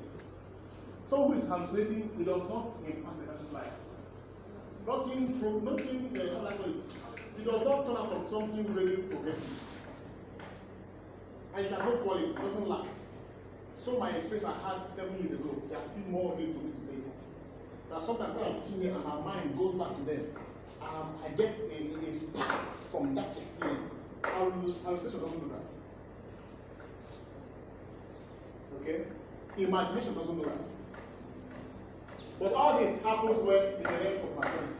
Some of you have been testing a bit of your spiritual maturity, but you lack consistency. Why? Because you lack consistency in the place of prayer. Because when you are entering into a realm of prayer, people think that prayer life is all about going to ask God for things. No! The real thing that happens first in prayer is processing. God is processing to move from level 1 to level 2, from level 2 to level 3, and then when you are here, He concludes the matter with your life in the central life to now push you into the what? The processing in level 4. And so you can see 3 Christians who are in their maturity level, but they are not in the same level. One will be in the level 4, one will be in level 5, one will be in level 6, but they are all in their maturity level. The same thing, you come to level 7 is the highest level. When Peter's shadow was doing the sea, that's the highest level. He had a perfect alignment with God. And that's the glorious dimension the Holy Spirit wants to bring all of us into. To a realm where because of you in your family, certain things cannot happen again. Not because you pray though, but because you love God and you are serving God in that dimension. God will say, because of this, my daughter, I close the door of badness in this village. Because of you. At that point, you have become a great keeper. You have become a watcher. Your service is not always for yourself again, but you have become a blessing to eternity. Yes. Can one move down from one level to the other? Up and down. Yes, now. If you are here and all of a sudden you start thinking of the demon, this place and demon, you will come down. Not like when your service, your full service, your bishop, they remove you. But the one thing about it is that as your time there, you begin to see the futility of the other level. Just like as now, they ask you to go back to the secondary school or primary school. The way you feel about it. So you want to go, they want to say from glory to glory, from strength to strength. And let me share with you something. Each of these levels has its own blessings, its own glory. There are things you are asking God for. Now, maybe you are in level 2, but those things are in level 4. Even if you force them to get in level 2, it will not last with you. They will be with you, you are really able to give them. But once you reach level 4, naturally they come to you. All things will be added on to you. When David said, surely goodness and mercy shall follow me, he saw it in his spirit. He has grown to the level where his blessings in God are not coming because he prays to God, but because there is a maturity that attracts those blessings. The devil cannot give any person who is here any garment because you are too, the materials to sow will be too much for him. That's what the Bible says, no weapon fashioned against them shall prosper. And it says the anointing breaks every yoke. The anointing is operating with fear. Any yoke will bring, the anointing will break it. The person in this level, not all of them here will be praying against witches and wizards. Pray against failure. They will pray against those things because when they are operating on a higher energy. The energy here is so much. There are two types of men that operate on this level. The person I've shared that with some people here before. The one here is Dynamo.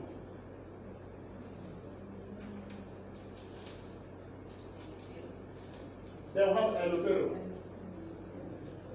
And Metamorpho.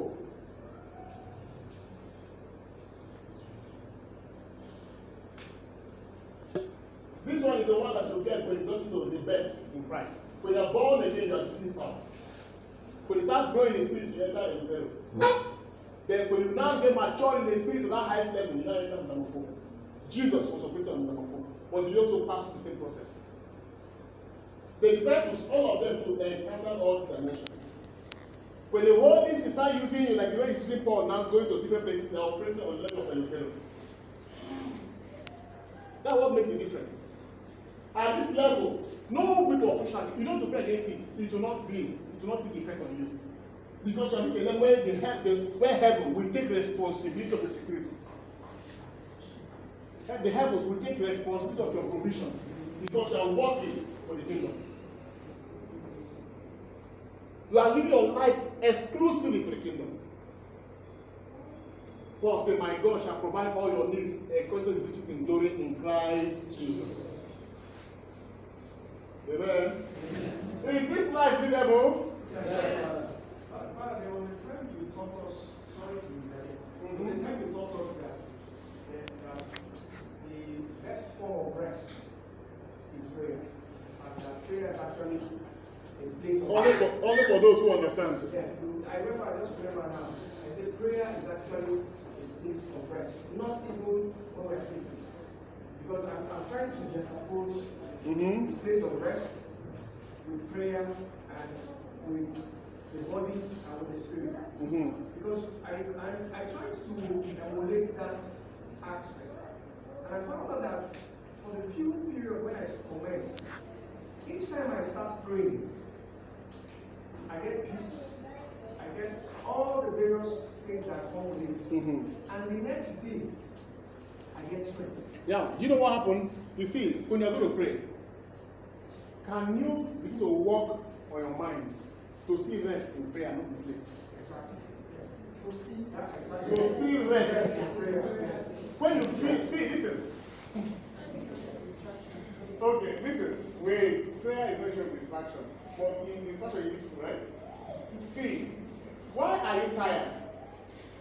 Energy has depleted, right? Yes. Sleep does not give you anything. Sleep does not give you anything. How many times you have slept? 8 hours. You wake up in your sleep. You say, oh, today, I just wish I can just get to rest more. You need to come and rest more. You will still notice that when you wake up, you will still need to take courage to go and start drinking. Have you rested? God himself is the one who carries the substance of rest. And to rest is to what? Is to be repeated. Is for you to receive back energy. So when you're going to pray, believe in your mind, I'm not just going to pray, I'm going to renew my energy. I want to go and receive rest. As you are praying, you'll be shocked that every time you pray, something will enter you that so renews your strength that you will see yourself, even when you are sleeping, you are still active. But we've been told that sleep more, sleep more, sleep more, sleep more.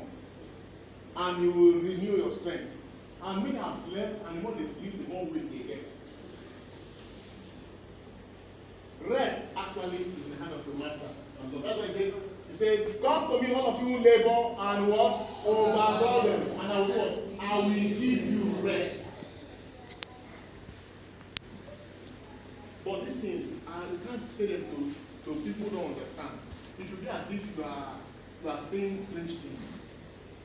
You only go into it. For the common Christian, you don't tell them this.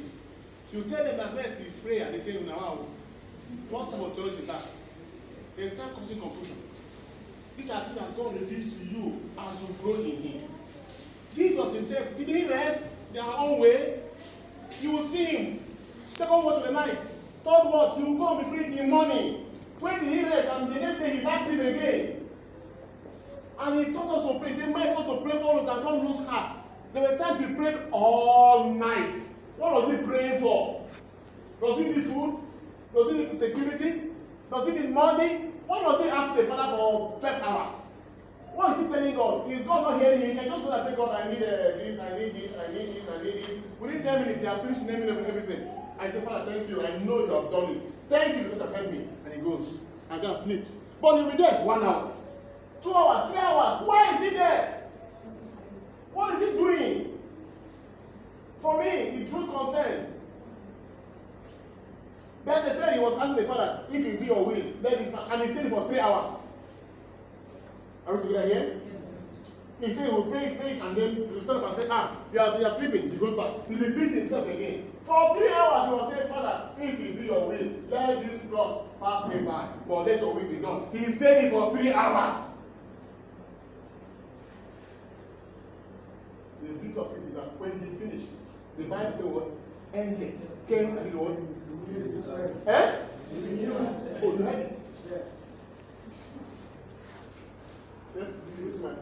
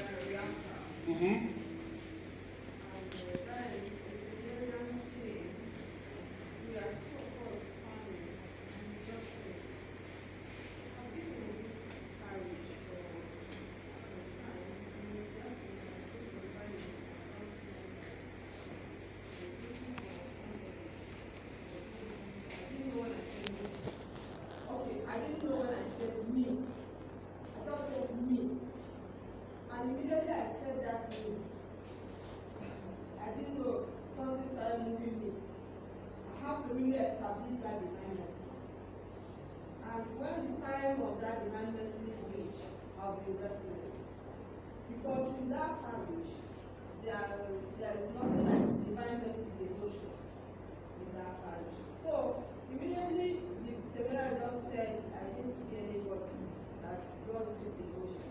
I just said me. So when I said that me, all I noticed is that I still moving.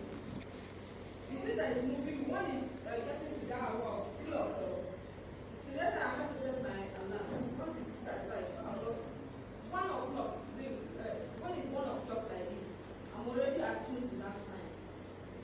So, and sometimes I come like last night, when I want to pray around 9 o'clock, I was rushing. Let me just leave this prayer and lie down. So when I came to prayer, I still feel happy. I was not satisfied. I really prayed the prayer.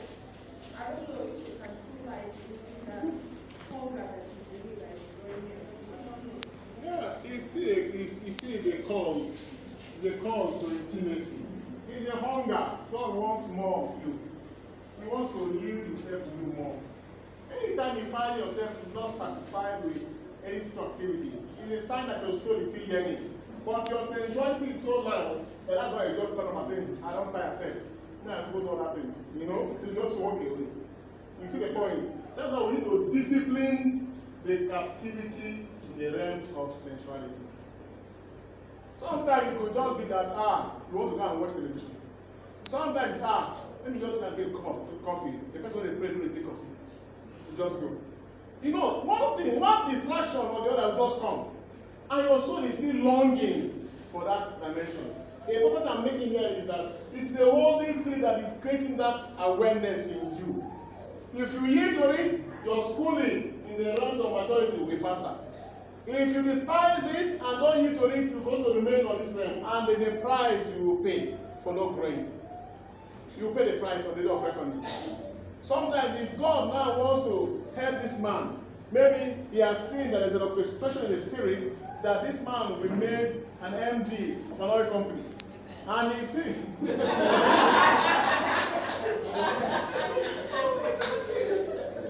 And even though he's a good man, he's generous, and God wants to use him as a portal to advancing charity in the hearts of men. Okay? And he sees that if he engages him, he'll be faithful in that area. Good. But he lacks the maturity that will protect him in that office because it's a big office.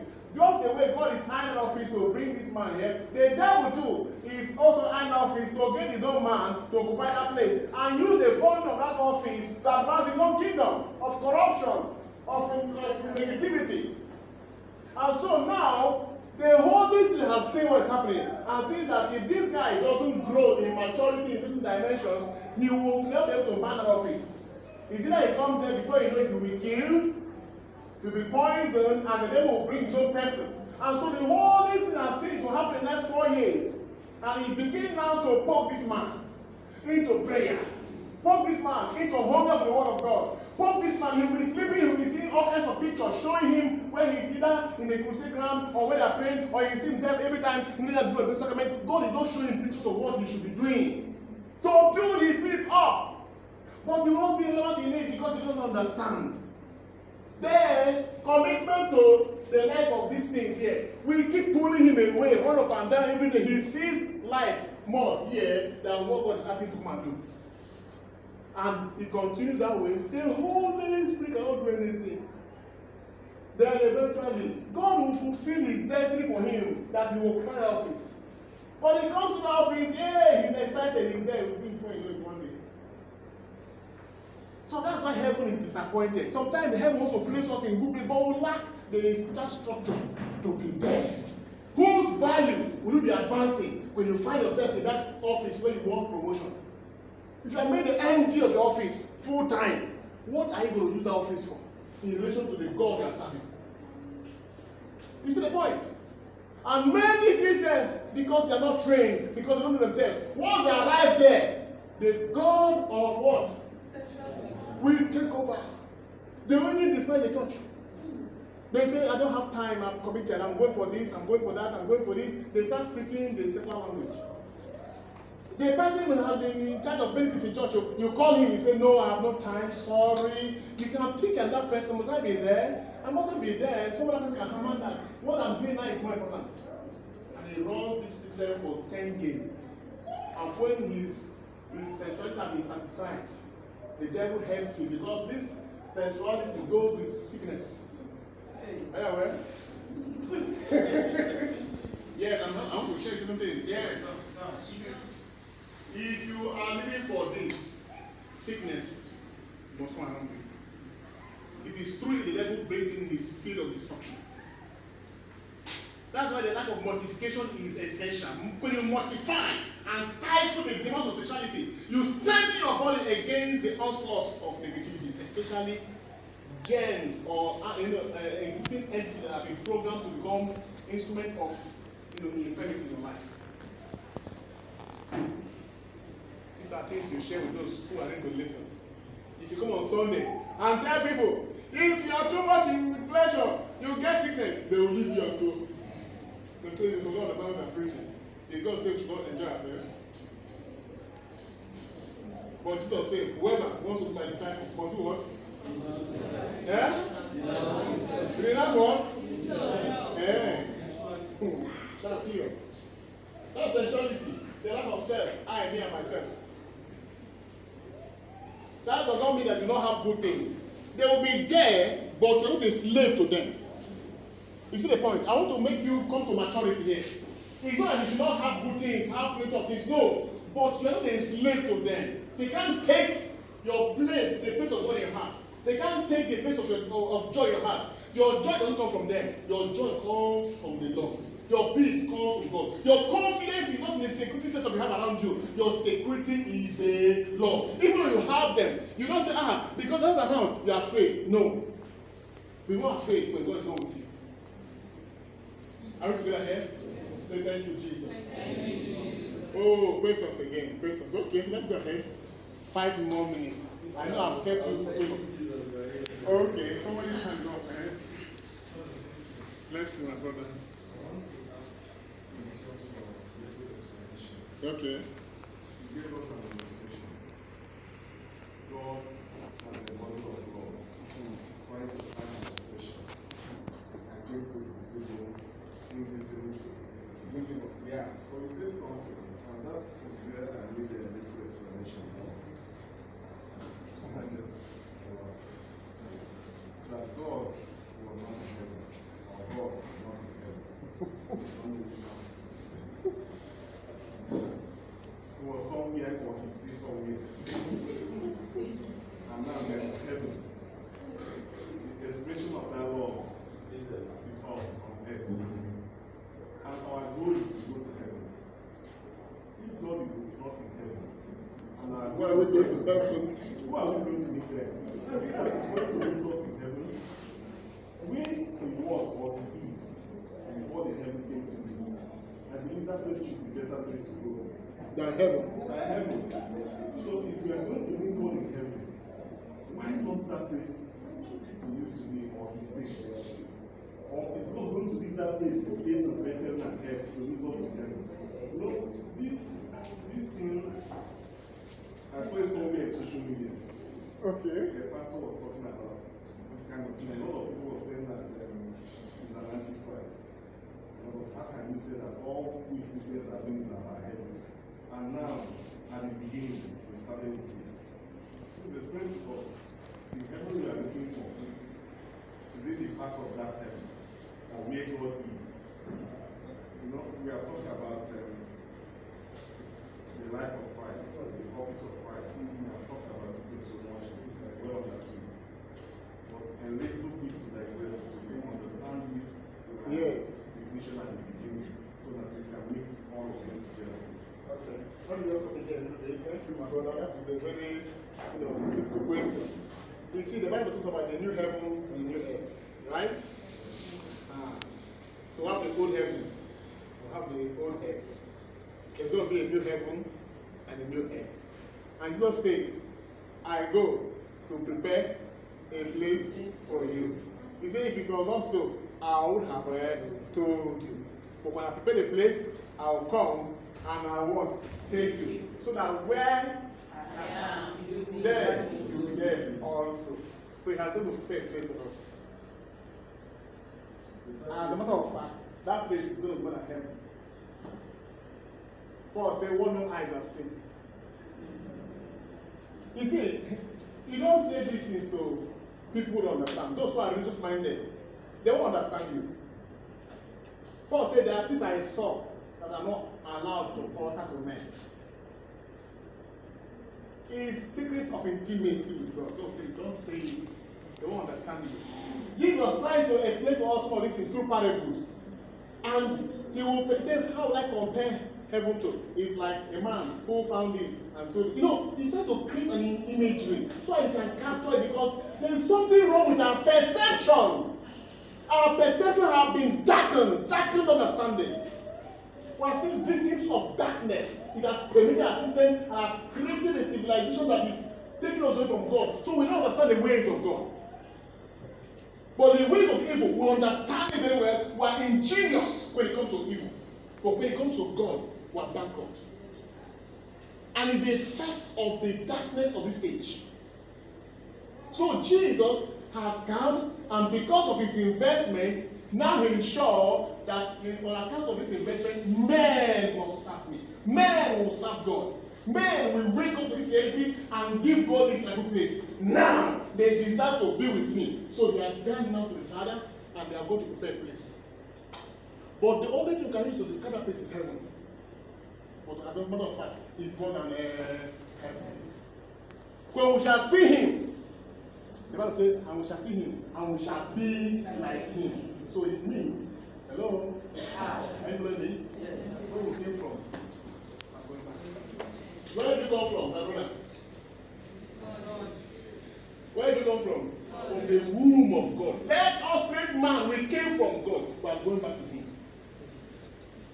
That's why the Bible says he has trained us what? He has given us the capacity to be immortal. So we're only sharing in the framework of who God is by nature. You see who you are? You are so placed high. And he said he will come back for you. He is not coming alone. He will come with an entourage of angels. They are coming for you. They are the shepherds who will follow the master when he comes to pick his bride. You are his bride. And before he comes, he's asking you to put on the garment of glory. Your wedding garment. They will be on that wedding again. This is the one that I do now in it's a higher one. These are those who have washed their robes with the blood of the Lamb, and they are shining like stars in heaven. When he comes and the trumpet blasts, those who are ready will do what? That energy will capture them. They will all go to the air and catch with him. And that embrace of welcoming him, immediately we are energized to come down with him to join the earth. God will give you a arena to join. You are going to join the earth. Let me go time here. This is not meant for us now. It's too much. So if you grow in this mentality, then when you see demons and you are talking to them, you are talking to a man and he sees you. He knows. You say, in the name of Jesus, get out. You are not just talking the name of Jesus. You are talking with wealth of information you have gathered. And those information you saw them as fire that came out and rose, and your soul has fed on this fire. You are not on fire. You see, I know a fire on earth. I wish it's only done. Don't be carnal. Don't be cold. Be a hot Christian. Be a hot Christian that when the devil wants to attack you, you become a headache to him. Stop being carnal and sensual all the time. And the world is pulling you right, left, and center. What moves the people of the world will move you. What they dance to, you dance to. What they pursue, you pursue. What excites them, excites you. No! You are a slave of a dark civilization. Your body is not to change. She'll tell you you are men humans. Who told you? The Bible says you are gods and sons of Most High. You are gods. In baptism, it was restored to you. You were great. Do you know what it means? You were great. And Jesus went to this level to bring you up there. Every day, the moment you lose sight of what happened here, you are ordinary. And the vicious demons, the vicious spirits will go after you. They will mess your life up. You will not live and find yourself. No, never study God with good time in spirit. Your relevance will mess up.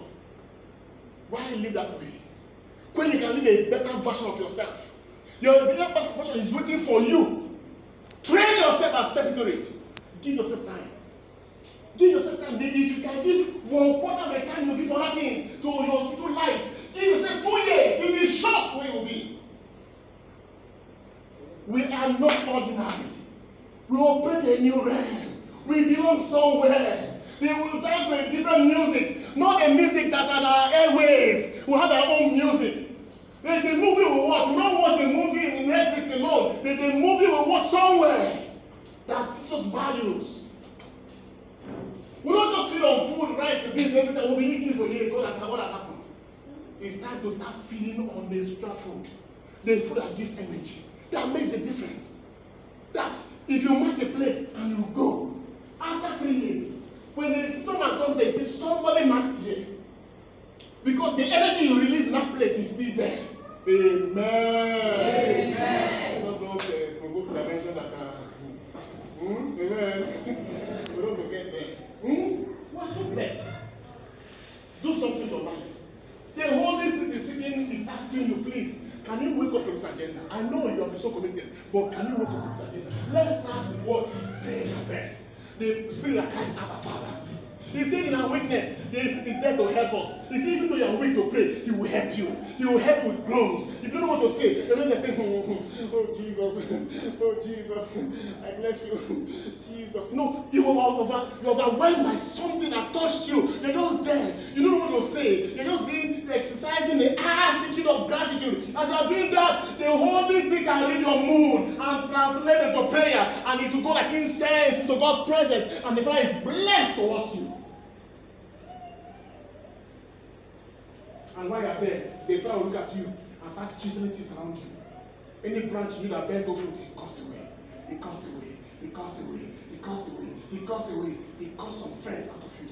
It cuts some connection you have that are linked up with joy force, but you don't know. They are killing your spirit every day.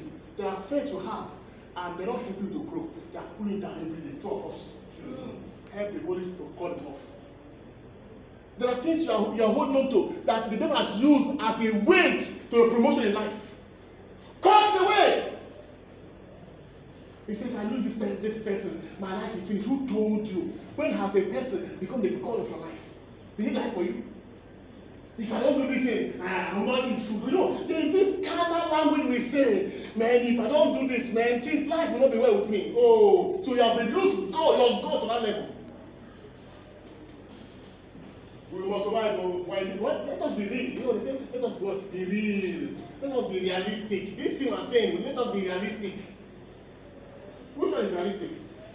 You're not the first to be realistic. Many have become realistic and they died. They were messed up. Our God knows there's the realistic world and then the spiritual world. And He says men should have faith. Men should believe what He says.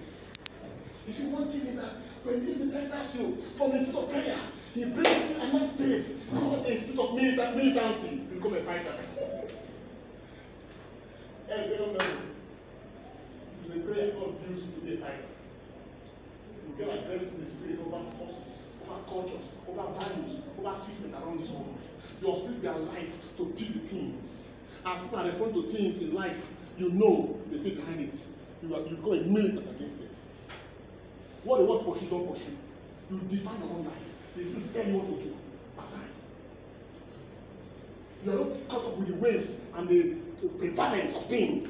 Oh, people say, hey, this is the in thing. Oh, we're going this way. Oh, this is a new language. Hey, you see on social media everywhere. And people are following. Christians sheepishly, emotionally, fall into those things and it slays their soul. It kills things in their life. They come to church, they are antagonistic towards God. They preach to say, the Lord be with you. They are inside, they are asking questions. How is God with me? They think it's normal. It's because of the energy that they attract by those who have exposed yourself. So you have been smeared with things in the spirit. And it shows up in your attitude. It shows up in your choice.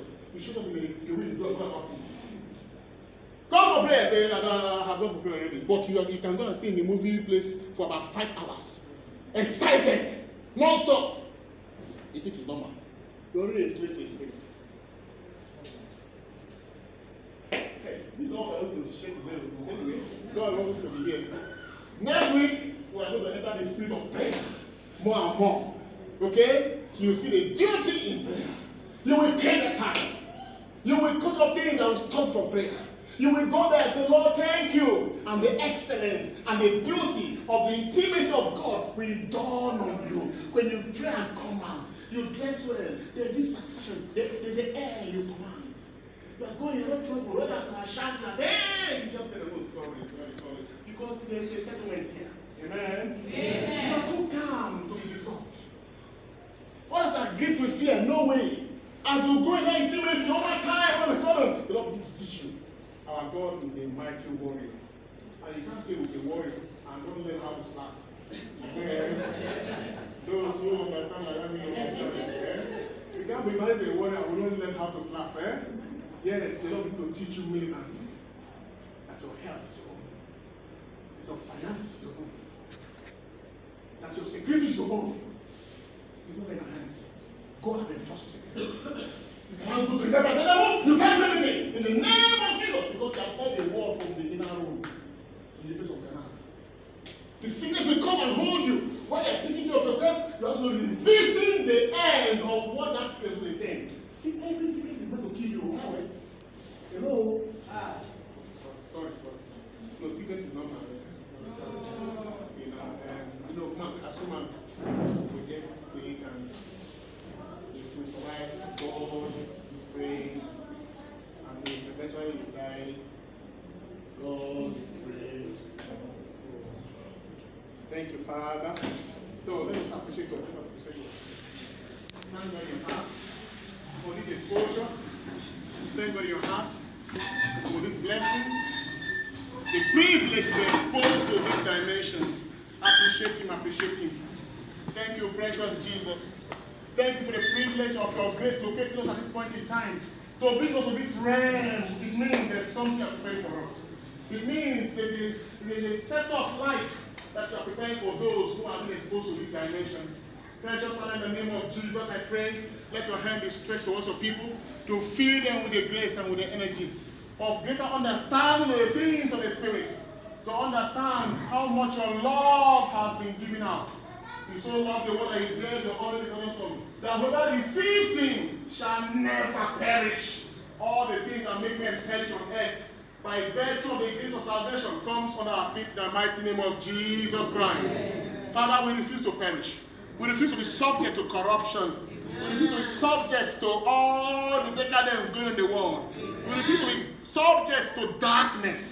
We refuse to be subject to the culture of death, the culture of sensuality, the culture of negativity. That people hold this world in the mighty name of Jesus Christ. We break away from every spirit of change in our mind, change in our emotions, change in our spirit, in the mighty name of Jesus Christ. Precious Holy Spirit of God, permit every heart who are listening to the word today, enkindle in us the fire of intimacy, the fire of prayer. Lord, from this day, we yield ourselves unto you. We ask you to invade our privacy. Take hold of our lives.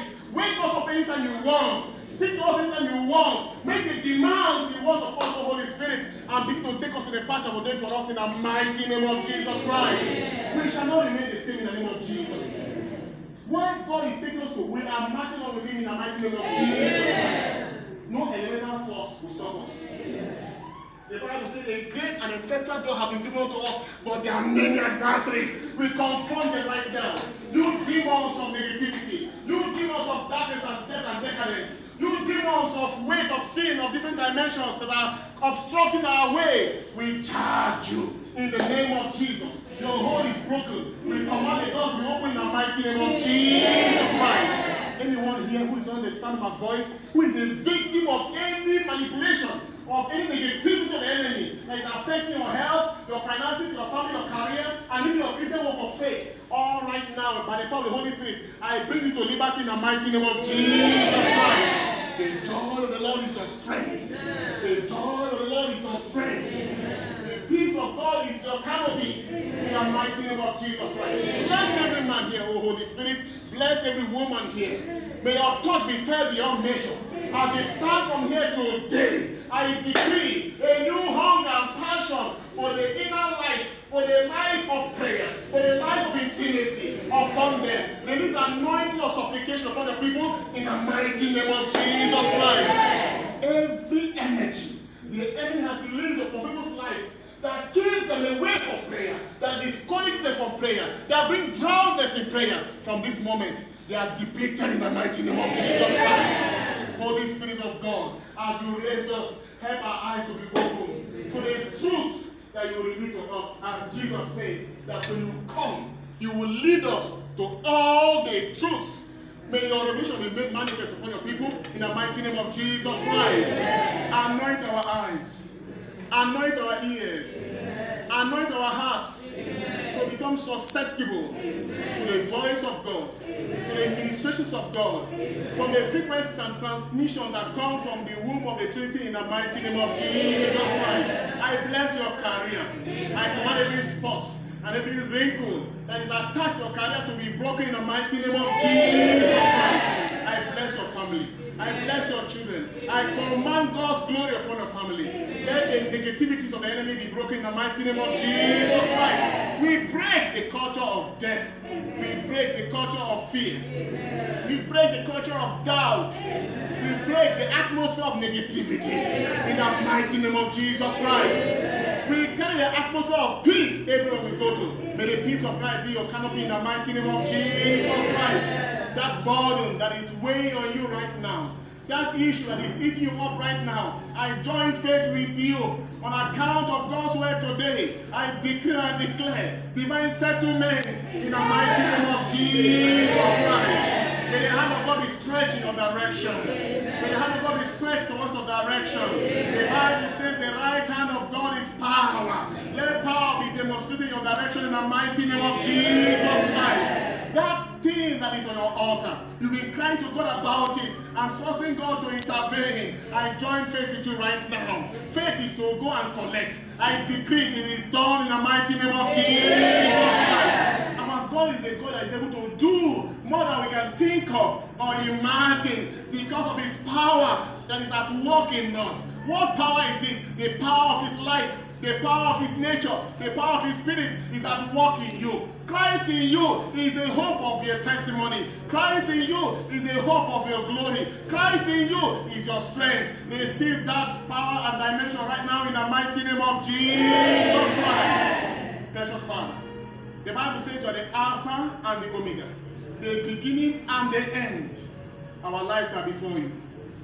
You are the beginning and the end of our Aeon. And we decree now, right now, Lord, you are the Lord of our lives.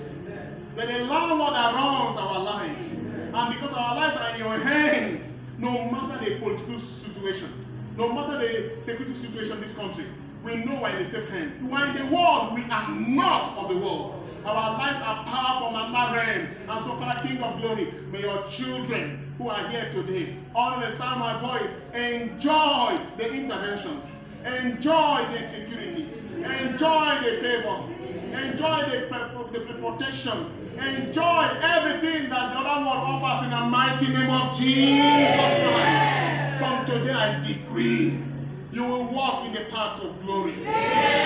Righteousness shall be your hunger. Godliness will be your value. In the mighty name of Jesus. Mother Mary, thank you for your intercession. Thank you because you've commanded us to do whatever He tells us. On account of that, we are here. To hear Him again speak to us. As the sheep that He knows, that we may do what He demands of us. But we ask for your intercession. We ask for your motherly care. We ask for your motherly intervention. That this grace that Jesus has bequeathed to us will not be in vain. Amen. For you, when you receive your grace, you say all generations shall call you blessed. May we learn to take advantage of this investment and change our world, and change our scope, and change our young, and dominate our lives for the glory of God in the mighty name of Jesus Christ. Hail Mary, full of grace, the Lord